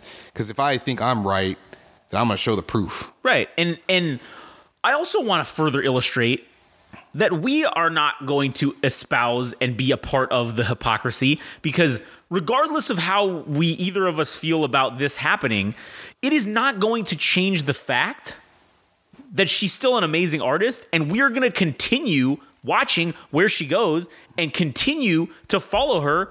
Jocko Watch is not going to disappear because of this. It's, as a matter of fact, it might make it fucking happen even more now. We might be doing a Jocko Teen segment on every fucking podcast now. Who the fuck knows? We might do one on the BFN show. The CUP might have a Jocko Teen fucking fucking episode. Who knows? There might be a Jocko Watch podcast. We might even just make it its own podcast. Yeah, you're right. And so I'm not going to be a hypocrite and say, oh, we're never fucking speaking of her again. Because regardless of how we feel about whatever happened, we still think she's a great artist. And she deserves to be fucking highlighted and for everyone to fucking listen to her. Because if she fucking died today and she didn't get to live up to her potential, that would literally be an injustice to the world itself. Yeah. I personally feel that. Absolutely. 100%. And that's why I wanted to be helpful. I'm like, if this person doesn't end up being a successful artist, and they just end up, not to say there's anything wrong with having like a normal career in like being a nurse or a doctor or whatever, but fuck me, dude. Like, when you know in your heart what somebody is supposed to do, like, you just want to help, and you're like, no, this is what you're meant to fucking do. Right, yeah. And it's very evident that's what she's meant to do. She needs to do, or what she has to do, or whatever you want to call it. And I also would like to just add, for what I'm sure will be the future lawsuit regarding this, for the record, what I previously have said regarding my opinions was not specifically about Jocko Teen in general. This was a generality that I was railing on. I wasn't specifically saying that Jocko Teen does these things or her people or any of that stuff. I was just railing specifically about generalities here. So the facts do remain, though, that yes, this did happen. This we said something, or Adam said something, and then an unfollow took place. That did happen. That's indisputable. Yeah. So either way, regardless of how you feel about it, if you people out there feel one type of way about it, that's fine. But don't not follow her. You should continue to follow her and see her shit. I actually hope, and this is the point of me doing anything, whether I am critical of an artist or supportive, that it's not whether you like my opinion or you like Josh's opinion or whatever. Yeah. I think you want to know, like, what I think is a good sign for an artist is when discussions are being had about them, whether they're in favor or against this artist. Yeah. Like, if 50, 100,000 people are talking about this, let's say they have an opinion on it, like an opinion on, let's say, the Israel and Hamas conflict. Sure, yeah. That's how you know you fucking made it, because people care about what you say or what you're doing, whether that's good or bad, dude. And I think for her, wait, where am I going with this? Shit. I don't know. I have no idea. I think what you were trying to say is that us talking about this, right, yeah, us talking about this is beneficial to her because it's attention to her nonetheless. Yeah, exactly. And that's for all artists, whether I fucking like Shirley Temple or not. I hope they're successful. Like, yeah. I mean, dude, I'm not gonna be somebody that is a fucking obstacle in their path. I hope by me talking about them and saying that I don't like certain things about what they do, and you being like, this guy's fucking wrong, but I'm gonna go check out what this band. Let's go see what their music sounds like. I hope that is the consequence of me talking about them. Here's the real test to see if you actually mean that. Do you feel the same way about Grace McKagan? Grace McKagan, like even though you hate what she does and you think it's I think you refer to it as audio aids. Yeah, audio aids. Even though you hate it, the fact that you're talking about it is could potentially have more people view it and then thus increase her popularity. Yeah, fuck. I mean, good, dude, right? Yeah, yes. Yeah. I mean, shit, dude. She took a chance on herself to make music, whether it's good or not. Right. I mean, I personally don't think it's good. Sure, but fuck, she's out there doing it, and I respect it. And you know what? That highlights. We might suck too, but fuck yeah, we probably do in the grand scheme of things. But we're out here fucking doing it, and now we are talking shit, right, a little bit, but I still respect it. I still respect them out, the hustle, going out there. You're doing it. Yeah. Because guess what? People that have criticisms about our podcast, what do we say? Oh, really? Tell me about what your podcast is, right? Dude. Yeah. Yeah. It's the same thing could be said to us. Grace McKagan could say to us, oh, really? Well, where's your album? Let me hear your fucking musical album. And actually, you probably will hear one soon because, I'll say that after we're done with this topic because it's kind of a funny story. Yeah. But anyways, where's your fucking of this thing for you to criticize me? Yeah, I think there's a game respects game type of thing. True that. Whether it's podcasting or just any kind of creative endeavor, the only way your opinion is valid, I know that's a form of gatekeeping for the 99% of people that aren't doing a podcast. Yeah. But hypocrisy. But Yep. But the only way I'm going to take criticism from other people is if they are hustling in some way. It doesn't have to be artistically, but that's the only way I'm going to be taking other people's opinions seriously. So if Grace McKagan says, hey, you have too much radio silence in your program, or you say too much, or all right, fair point, because at least you make music and you are doing something creatively that maybe it's not one-to-one for us because we're doing podcasting and she's doing music, but the thing we all have in common is that we're trying to be creative people and trying to make it a passion / career out of it. So fair enough. Like I could take that from her. I would take that gladly from her. Yeah, and because I'm an asshole, I would also say, "Oh, really? Well, where's your podcast, bitch?" Just because I'm an asshole. But I agree. I would take the criticism because you're out there hustling too. If Goggins came up to me and said, "Hey, Josh, I think your fucking podcast is terrible," I'd say, "Thanks, man. You know what? You're probably right. Maybe what could I do to change it?" And I would take his opinion seriously, even though he doesn't have his own fucking podcast because he hates doing podcasts, from what I've heard. But I'd still take his criticism, and then I would say at the end of it, I'd say, "That's cool, Mr. Goggins, thanks, but where's your fucking podcast?" Yeah. And then I would just be an asshole because that's what I do. So, anyways, I think that's probably all I had to say about that topic. But I don't know. You got anything else to add? I think I do, but this is more just a quick topic. Yeah. So Britney Spears' book came out. Oh yeah. And it comes out that she got an abortion when Justin Timberlake and Britney Spears, or rather herself, when they were together. She wrote that in the book? Yeah. Damn. So why'd she do it? Did she say? I think it was just to purge herself of it or to be cathartic. No. Like, why did she get the abortion? Did she say why? Because the guy told her that they're too young to be having a child. Wait, who told her that? Justin Timberlake. How old were they when this happened? I don't know. Probably in their early young adulthood or late teens. So under 20 potentially. It could be. Young adults. That is fucking. That's young, man. I mean, look, I didn't have my kid till I was 29. So I mean, yeah. Or.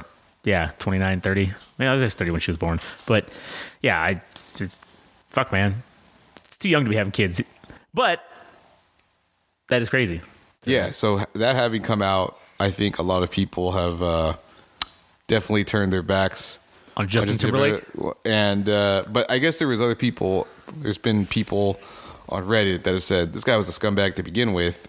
He was openly talking about him taking Britney Spears' virginity, and also, I don't know why I'm bringing this up, but if we're going to be graphic, he said he stuck her hand up her vagina or had her bodily fluids, and told one of the members of NSYNC, "Smell my finger."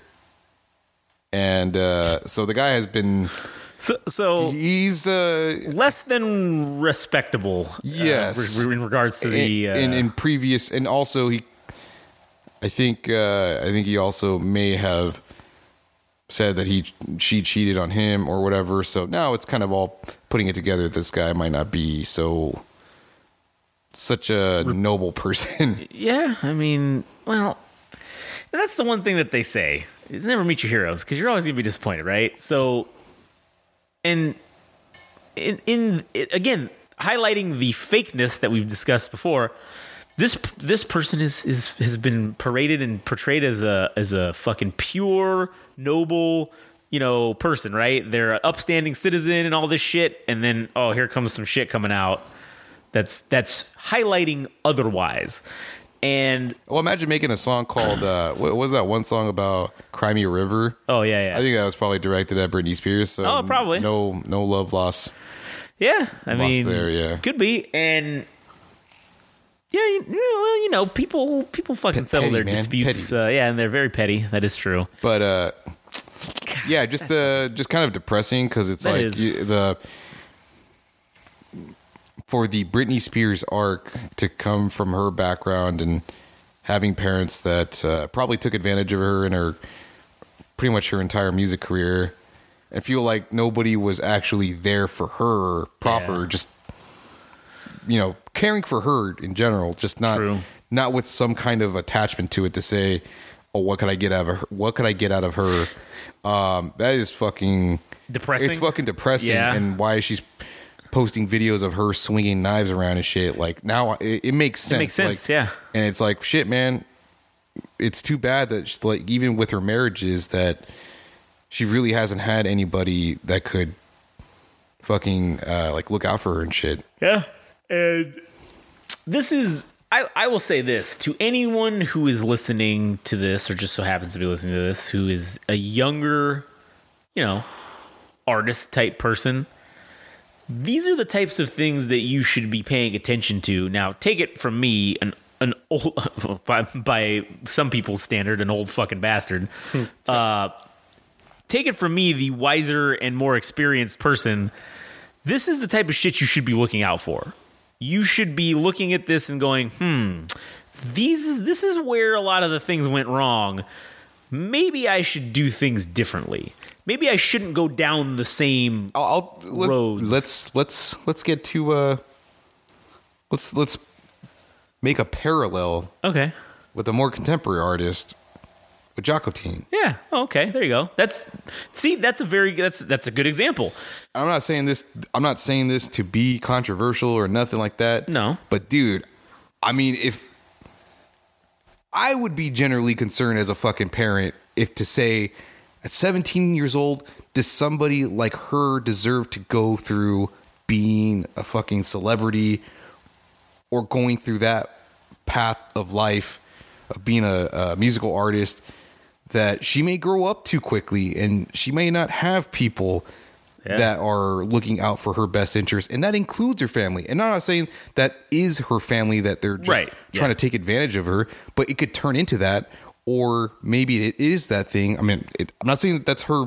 Right. Yes. What her family's doing right now. Being very clear that that's not what we're saying. That's what could happen. I mean, dude, Britney Spears is like the perfect example of like what parent. I mean, dude, that girl Jeanette McCurdy from iCarly, man, she's talked about her personal story of how her mother was like sexually harassing her and using her to be placed on television, making sure she was thin, or maybe just her molesting her or whatever the fuck she was doing, resulted in her having an eating disorder and kept her thin as a result. But she was basically using for the Nickelodeon money. Yeah, it's fucked up because even the Nickelodeon people, as we come to find out, have that fucking fat motherfucker from Good Burger. Oh yeah. The guy that actually is like the head of Nickelodeon itself was I mean, dude, there's been proof that this motherfucker they records scenes with feet. This guy has a thing with feet, so it's like that kind of. I know I've been going off on a bit of a tangent, but that's where like some of the perils of having a young star, like potentially with Jacotine, that things could spell fucking disaster. Scott Steiner, dude. Yeah, man. They could spell disaster for you. And that's one of the things that you don't want it to go that way. You don't want it. You want to believe that people aren't fucking shitbags. But the unfortunate reality is most people are shitbags. And again, generally speaking, if the likelihood that someone who is a child and is going to be in the entertainment industry making potentially a lot of money in an adult world, right? With not a fully developed brain. I'm not insulting her intelligence, but merely saying that your understanding of the world is only a fragment. Right. You have a pretty good understanding of the world as a young adult or a teenager, but like once you're 25 then you have like a really good fucking grasp of how the world works. You know, scientifically speaking, your brain doesn't even stop. Your brain doesn't finish developing until you're like, what, 24, 25, right? Yeah. So, or mid-20s-ish. So, the fact that your brain's still developing and you're being thrust into making fucking decisions, and also when you're technically a child or a kid and not a fully grown adult, you have to rely on other people to represent you or make decisions for you, right? Because you technically can't do that sort of thing. So are those people that are making the decisions for you, are they really doing it because that's what's best for you? Or are they doing that because that's what's best for them? And that's something that I think anyone who is a child actor or musician or fucking anything to do with a child and they're making a shit ton of money, they really should sit back and say, okay, the decisions that are being made right now, are they really being made because it's best for me?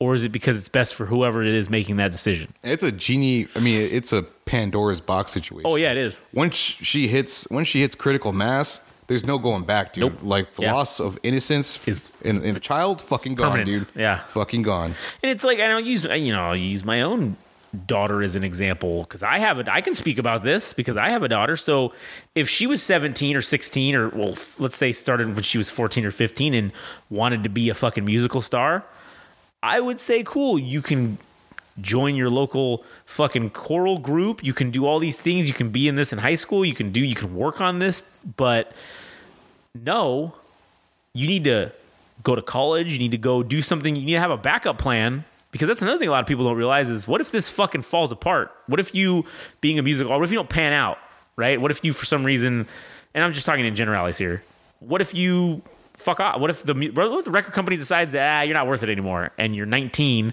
and you maybe did one album, and they just got turned off from you? What are you gonna do now? I mean, your money was all made when you were probably under 18, so you never had control of it. Now you're 19 or maybe even in your 20s and you didn't go to college. You don't have a backup plan. What the fuck are you going to do?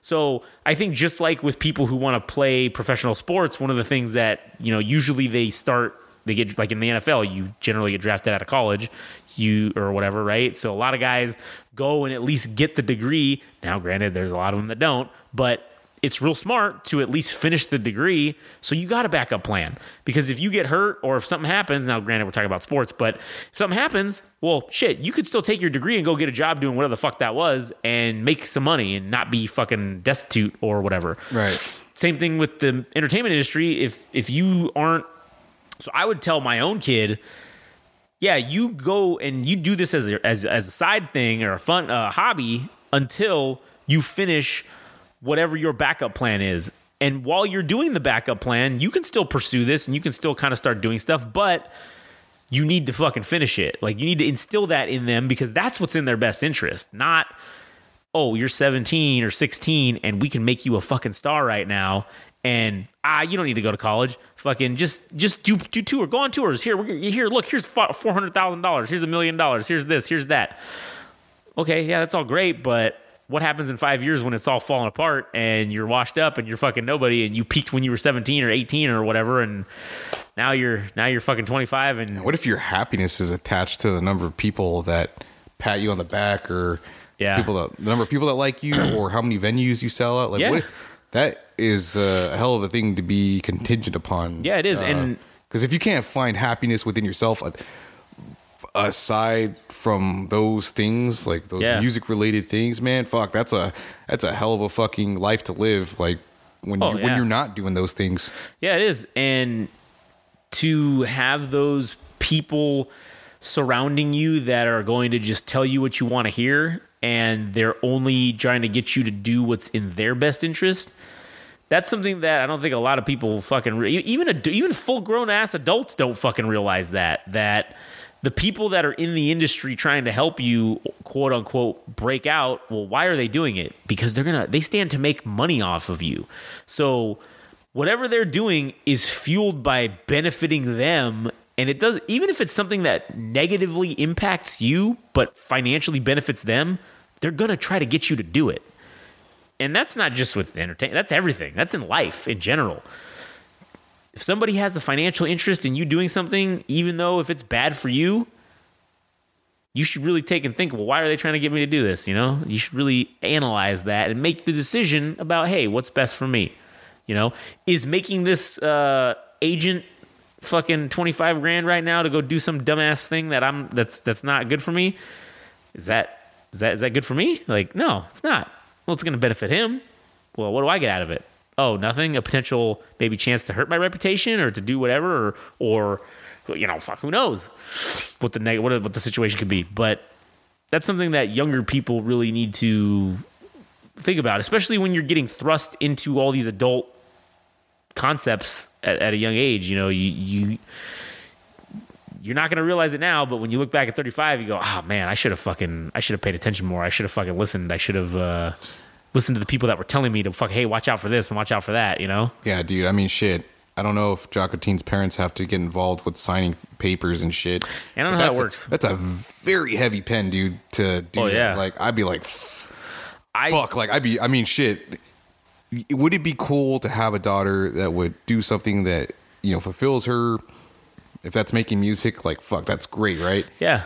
But there's a price to it, too. Right. Well, and then if you look at certain child stars, won't name any names, but Justin Bieber, fucking, well, I mean, the ones that I listed, Jeanette McGurdy. Yeah, sure. Britney Spears. If you look at what happened, their parents maybe started out on the right path and started out doing it for their kids' best interest. But then once they saw all the money fucking changes you, man. Like, it drives you to do things that if you're doing it just solely for that, you can be corrupted by it, and you could be hurting your own child to just maintain control of all this money. And that there's plenty of documented examples of parents. Ryan's toy review. Oh, dude. That's one thing that I don't know how that kid's going to turn out. I don't know either. He's fucked. I don't think it's going to be good for him, man. I mean, that kid became so famous at such a young age, and that's all he knows. And honestly, that he could probably go do whatever the fuck he wants in terms of when he gets done. And I don't know how the situation works. Listen, Chloe fucking loves that fucking show. That's like, she watches that shit all the time. And so by proxy, I end up seeing a lot of that stuff. And I don't know this for a fact at all, but that kid does not look like he wants to fucking be doing that. Like, no. In the videos that I've seen, especially like when he was younger, like when he was like 3 and 4, because she's not that she's the same age as this kid, but she watches all the old ones too. So seeing it then, it's weird. It's different because he doesn't know what the fuck's going on. He just thinks this is fun. We're playing and doing whatever. And just putting a camera in front of it and just enjoying themselves. Yeah. But as opposed to like, oh no, we need to make money. Well, we need to pitch this toy. And it's weird because you can see the change when they go into like, they have an office, when they have like this giant fucking building that they rent out, or I don't know if they own it or whatever, but it's like this huge office. And you can see the shit change when then there's people working for them, and there's all like, you can just see it change. And then now in the newest ones, like, you know, like I said, I don't know really how he feels, but me being able to read people and look into and infer things from their, you know, body language, it just looks to me like he just doesn't really want to be there. He doesn't really want to be doing this. And maybe who knows what the fuck he wants to do. I don't know. He's like 9 now. I mean, or 10, or I don't know. I don't know how the fuck old he is, but not old enough to be making decisions about what he wants to do for the rest of his life, for sure, right now. And again, I don't know how that works too with like education in that type of, because you can do that, you know, when the child stars have the tutors come in. And listen, if it's anything like when I was fucking in high school and I was out and couldn't go into school for like a few months because of like an injury or whatever, you do this like home hospital thing, like, and I imagine it's like that, where basically you have some guy that shows up once a week and he gives you a couple packets, and then he doesn't want to be there, and then he looks at it and goes, yeah, you filled in the answers, all right, good enough. Like, you know what I'm saying? Then you're not even learning anything. Like, I lost out on so much, like, because of not learning stuff from that. Yeah. Just that 2 months or whatever I was on that. Yeah. You know, being a kid and growing up your whole childhood with that, fuck, man. And then also what's crazy too is like, what kind of unrealistic standard does that set for you? Like, you've known nothing but, oh yeah, I have access to anything that I want from 4 years old, and I can get whatever the fuck I want. To then when you become an adult and you are faced with some adversity, and oh, that's not how it fucking works. You just don't get whatever the fuck you want. How do you respond to that? How do you react to that? I think you're probably largely impulsive. It could be. In the regard that if you don't get your way, then fuck. Then like I better figure out how to get it now. You got instant gratification, right? And also for the times that don't go well, then shit, maybe you just shut down altogether. Yeah, man, that instant gratification is fucking bad. Like that puts me down. I've gone down paths of that instant gratification. Man, it's like, oh, this is bad. I got to stop doing this. This instant gratification nonsense is not. It's not good for me. Like it fucks with your world, your perspective. I guess I don't know. It's fucking weird. Yeah. In the defense of Jocko Teen, yeah, I have my own opinions about Christianity itself. Mm-hmm. But if she does come from a Christian family, I hope that those values are still intact. That she does have a good family that is looking out for her. That when this shit goes down or when this thing really pops off, that they'll stand by her and they won't just find ways to take advantage of her. Like I said, I think she comes from a good family, so yeah. I hope nothing but good things happen. Yeah, me too. To them and everyone around her.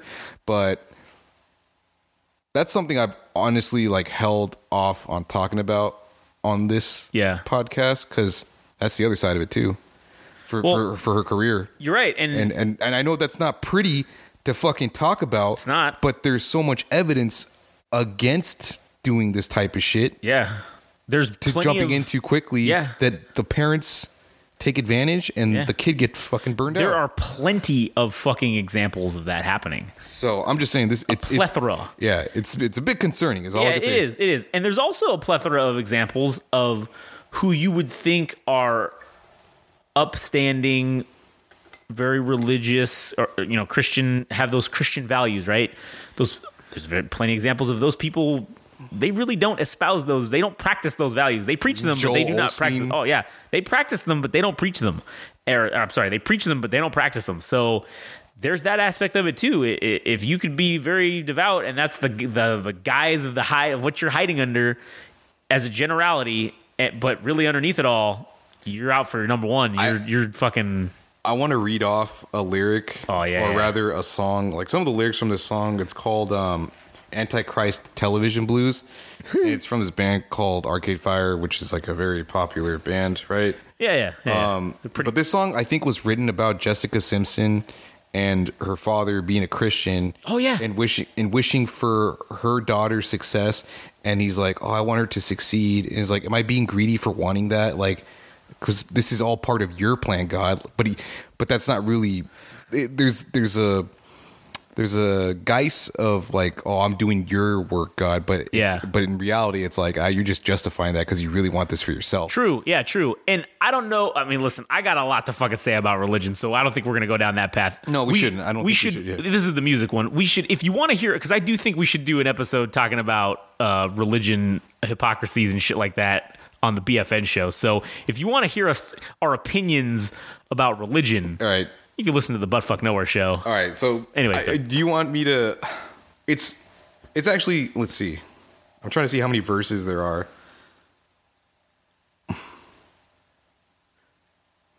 My only question is: reading the lyrics, is that copyright infringement?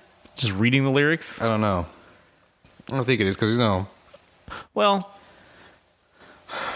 Why? I'm trying to get. I would like to get a cease and desist letter at some point. Okay, so if it is, I hope. I was going to say I hope it is, because if you said yes, I was going to say all right, good, read it. Yeah, I have no idea. Well, anyways, so whatever. I guess we'll find out. I'll just read it from the top. Yeah.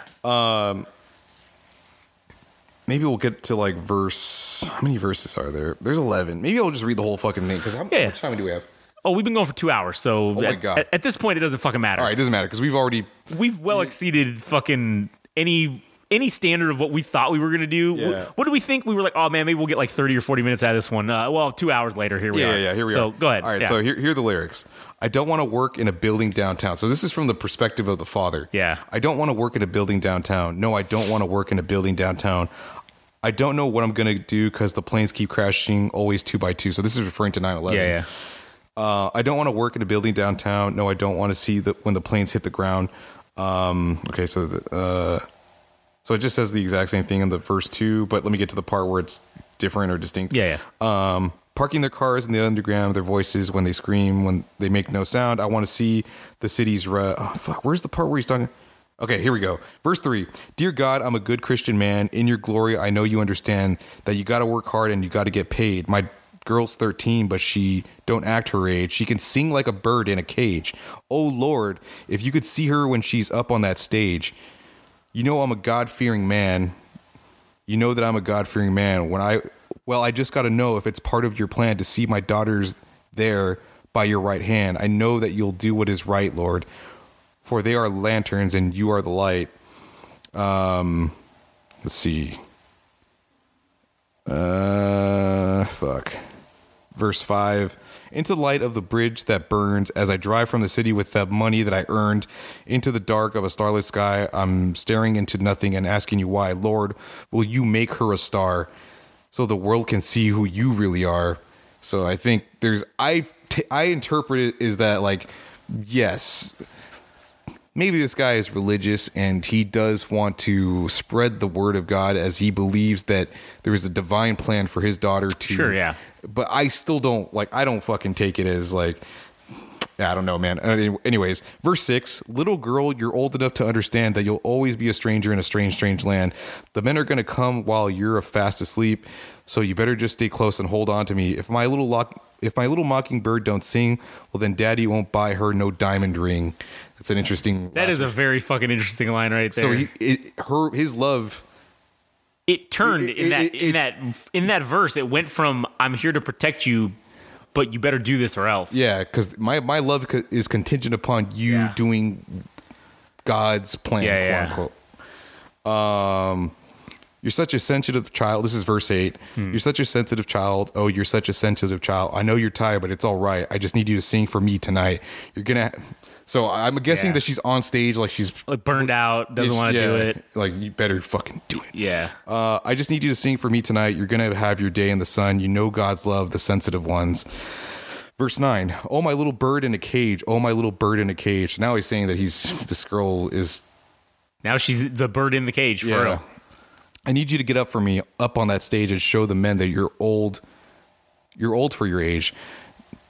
Now ain't the time for fear, but if you don't take it, it'll disappear. So I'm guessing that if she doesn't do what her career is going to end or some shit. Verse 11, do you know where I was at your age? Any idea where I was at your... That's fucked up. Yeah. You're throwing that... You're like, do you know how hard my life was? Yeah. Fuck, that's fucked up. I was working downtown for the minimum wage, and I'm not going to let you just throw it all away. I'm through being cute. I'm through being nice. Oh, tell me, Lord, am I the Antichrist? So that's the end of the song. That's crazy. I mean, if you look at that, it started off innocent, and then it fucking. But that's kind of what I said earlier about how it may start out with good intentions, but then as the money gets bigger and bigger, it can turn into. This is about how can I fund this habit of continuing to make all this money, and that's the one thing that that is concerning, because if you look at the child stars, kids, okay, like with me with baseball, right? I played baseball for whatever, 10 years or something like that, and then eventually I just didn't want to do it anymore. But if my dad was the type of person who was like, "Oh, you're gonna play professional baseball, so you're gonna keep fucking playing, or else, and you're just gonna do it," I would, let's say I did keep playing, and let's say I did make it to professional baseball, and I fucking hated every minute of it, and I was fucking miserable and didn't want to do it anymore, but I had to do it because he kept telling me, "Oh, I'm making this money, I got to make this money." That's the equivalent in the music world, where if they've been doing it they've been doing it since they were 10 or 11, and now they're 16 or 17, and they fucking hate it and they don't want to do it anymore, but you're making them do it. That's when shit gets fucking crazy. Yeah, that's how Amy Winehouse died. Yeah, exactly. She was surrounded by yes men. Yeah. And they're like, "Oh, here, take some fucking opium based fucking big opiate based fucking whatever pill.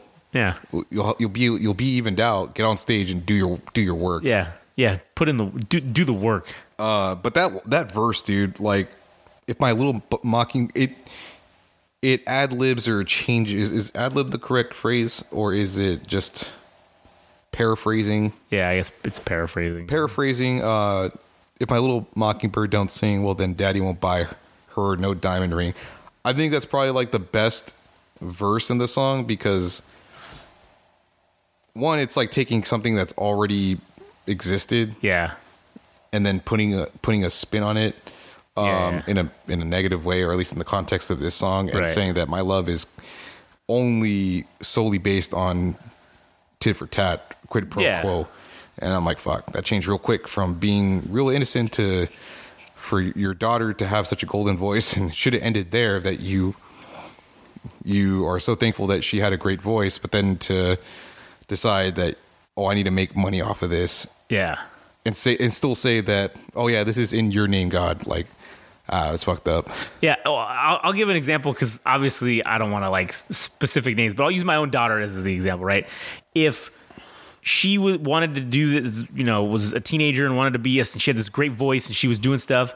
And then if, let's say when she does it for 4 or 5 years and she gets really famous and popular, and let's say after 4 or 5 years, she decides she doesn't want to do it anymore. Then cool. You ain't got to do it anymore. That's it. You don't want to do it anymore? Cool. Let's do something else. What do you want to do now? And anybody who tried to say, oh no, you have to continue doing this, I would destroy them. Like, no, she doesn't want to do it anymore. She's done. You can't fucking tell me shit. That's it. It's over. And she's going to not do it anymore. Because I would never want her to go through like anything I've had to go through with doing shit that I don't want to do. I want her to fucking do what she wants to do. And if it changes fucking yearly or fucking even monthly of what she wants to do, fine. That's fine by me. You get to do what you want to do. And I will make sure that you have the freedom to choose to do whatever it is you want to do. And no one's going to say, oh, well, you can't do that. Or, well, nope, you already did this. Oh, well, God, don't you want to keep having nice things? Or, oh, God, don't you want to continue making all this money? Or, no, if you're done, then that's cool. You're done. Because if you decide and you step away from it, and then you decide in 5 more years down the line that you want to go back and do it, it'll still be there. It'll always be there. Yeah. And that's where the decision making of people who don't have your best interest at heart and making decisions that are best for them and not for you, that's where that really ties in to that. I'm kind of glad because that was more coincidental. I mean, it was kind of like a last minute thought to bring in the Britney Spears thing into the fold. Yeah. But I'm kind of glad it worked out, because we actually tied it to Jocko Team. Yeah, we did. We tied it in as a cautionary tale to learn from the fucked up shit and the mistakes and the horrible things that have happened to people in your same position. Yeah. The position that you are finding yourself in. Learn from those mistakes. Yeah. Don't make the same ones. And this isn't us criticizing her parents or like putting an indictment on them or anything like that, or even criticizing her herself. It's just, dude, here's the body of work that says this shit doesn't turn out well for fucking anybody. Right. Most of the times. The odds are forever against your favor in this. They are not in your favor in any capacity for this to turn out good. It's overwhelmingly a negative result at the end of it. And I think it's also not just a learning experience for the artist, but it's a learning experience for the parents of whatever artist it is as well. They should also take heed of these warnings and learn from the pitfalls and the mistakes that have happened with other people. Don't force your kid to continue doing it if they don't want to do it. Don't get caught up in the money and the lifestyle and all that shit. Don't get caught up in that shit, because that's what will lead you to ruining your kid, and to not only ruining your kid, but ruining your relationship with them, to ruining their relationship with other people in the future. Because shit, man, if my parents took advantage of me like that, I would never have a trusting fucking relationship with any fucking person for the rest of my life. Like, that would fuck me up forever. And I think that's kind of indicative of what we see in some of these child stars when they grow up, is that their parents took advantage of them. And if the one fucking person in your life that's always supposed to be there for you and never supposed to fucking take advantage of you takes advantage of you, you never fucking trust anyone again. Probably not. I mean, damn. Well, I mean, I don't know if I have anything else to add to this topic. I don't think so either. It kind of sucks ending on a depressing note, serious note, but shit, not every ending could be fucking rosy for this podcast. And no, that's true. This one was kind of I think this one was already kind of sour to begin with, because we started with like the Son Trader thing, and we're like, we got no optimism for that. No, and then we transitioned over to, well, actually, the one positive thing was the my prediction. The predictions. I mean, that was a positive. That was a positive segment. But everything else was all negative. Like, it was all just fucking sourpuss, fucking get off my lawn, you kids type fucking nonsense. And whatever. Like you said, not every fucking episode is gonna be fucking blowjobs and butterflies or whatever they call it. Like, it's not gonna be all fucking rainbows and happiness. Yeah. But what can help you have more blowjobs and buttercups, as they say, in your life is to follow us on Instagram and TikTok at Game Rage Magazine. Also to follow Adam on Instagram at All Gas No Trash Official if you'd like to see some sweet predictions. All one word, no spaces, no underscores. Yeah, no underscores for everything. It's all no underscores. It's just fucking all one word. And on Twitter/X, you can follow us at Game Rage Mag, where I have now started commenting on things and saying funny things on stuff with our official account. So look forward to that. Fuck yeah. But anyways, yeah, you can increase the enhancement of your life by following us on those things. So anyways, do that. Also, again, double shout out to the people we shouted out at the beginning of the show. That was the other positive thing, was all the foreign countries that listen to us. All our overseas compatriots. Yeah. And when The Rock says the millions and the millions, that's what he's talking about, right? Yeah, and so now our dozens and dozens of fans. Yeah, and they don't live in the same country we do, so that's kind of fucking cool. Yeah, it's kind of surreal. Like, it really is. I know we're not fucking Joe Rogan numbers, but man, I take a lot of pride in the fact that people from overseas, around the world, are taking interest. Like, you have no idea how over the moon I am with that shit, dude. Like, because I mean, I thought, okay, if anybody's gonna listen, it's gonna be from here in the U.S. Yeah. But to have other people from, say, Japan or France or Brazil or Belgium, that shit's rad. Yeah, it is. It's pretty fucking sweet. And also, I was going to add, I think I lost it. I was going to add one more thing about people listening to us, and it's gone. Is it about the album reviews? No. But you'll look out for those. Oh, that's what I was going to say. The one thing, because you made a comment about how we're not putting up Joe Rogan numbers. The one thing that we put up in terms of Joe Rogan numbers is the amount of hours that our episodes are, because we generally do pretty long episodes for the most part. So we're not doing 4 and 5 hour ones, but I mean, 2 hours. We have several episodes that are over 2 hours of multiple different podcasts. So we're putting up Joe Rogan numbers in the work. In that work, regard, that's cool, yeah. Which is cool, which is good. Yeah. So anyways, all right, well, Christ, if you listen to us for the last 2 hours and fucking 17 minutes now, thank you for listening to the end. And, keep on fucking going on. Learn lessons. Be nice to people. And, fucking support your friends. I don't know. Thanks. Thanks for listening.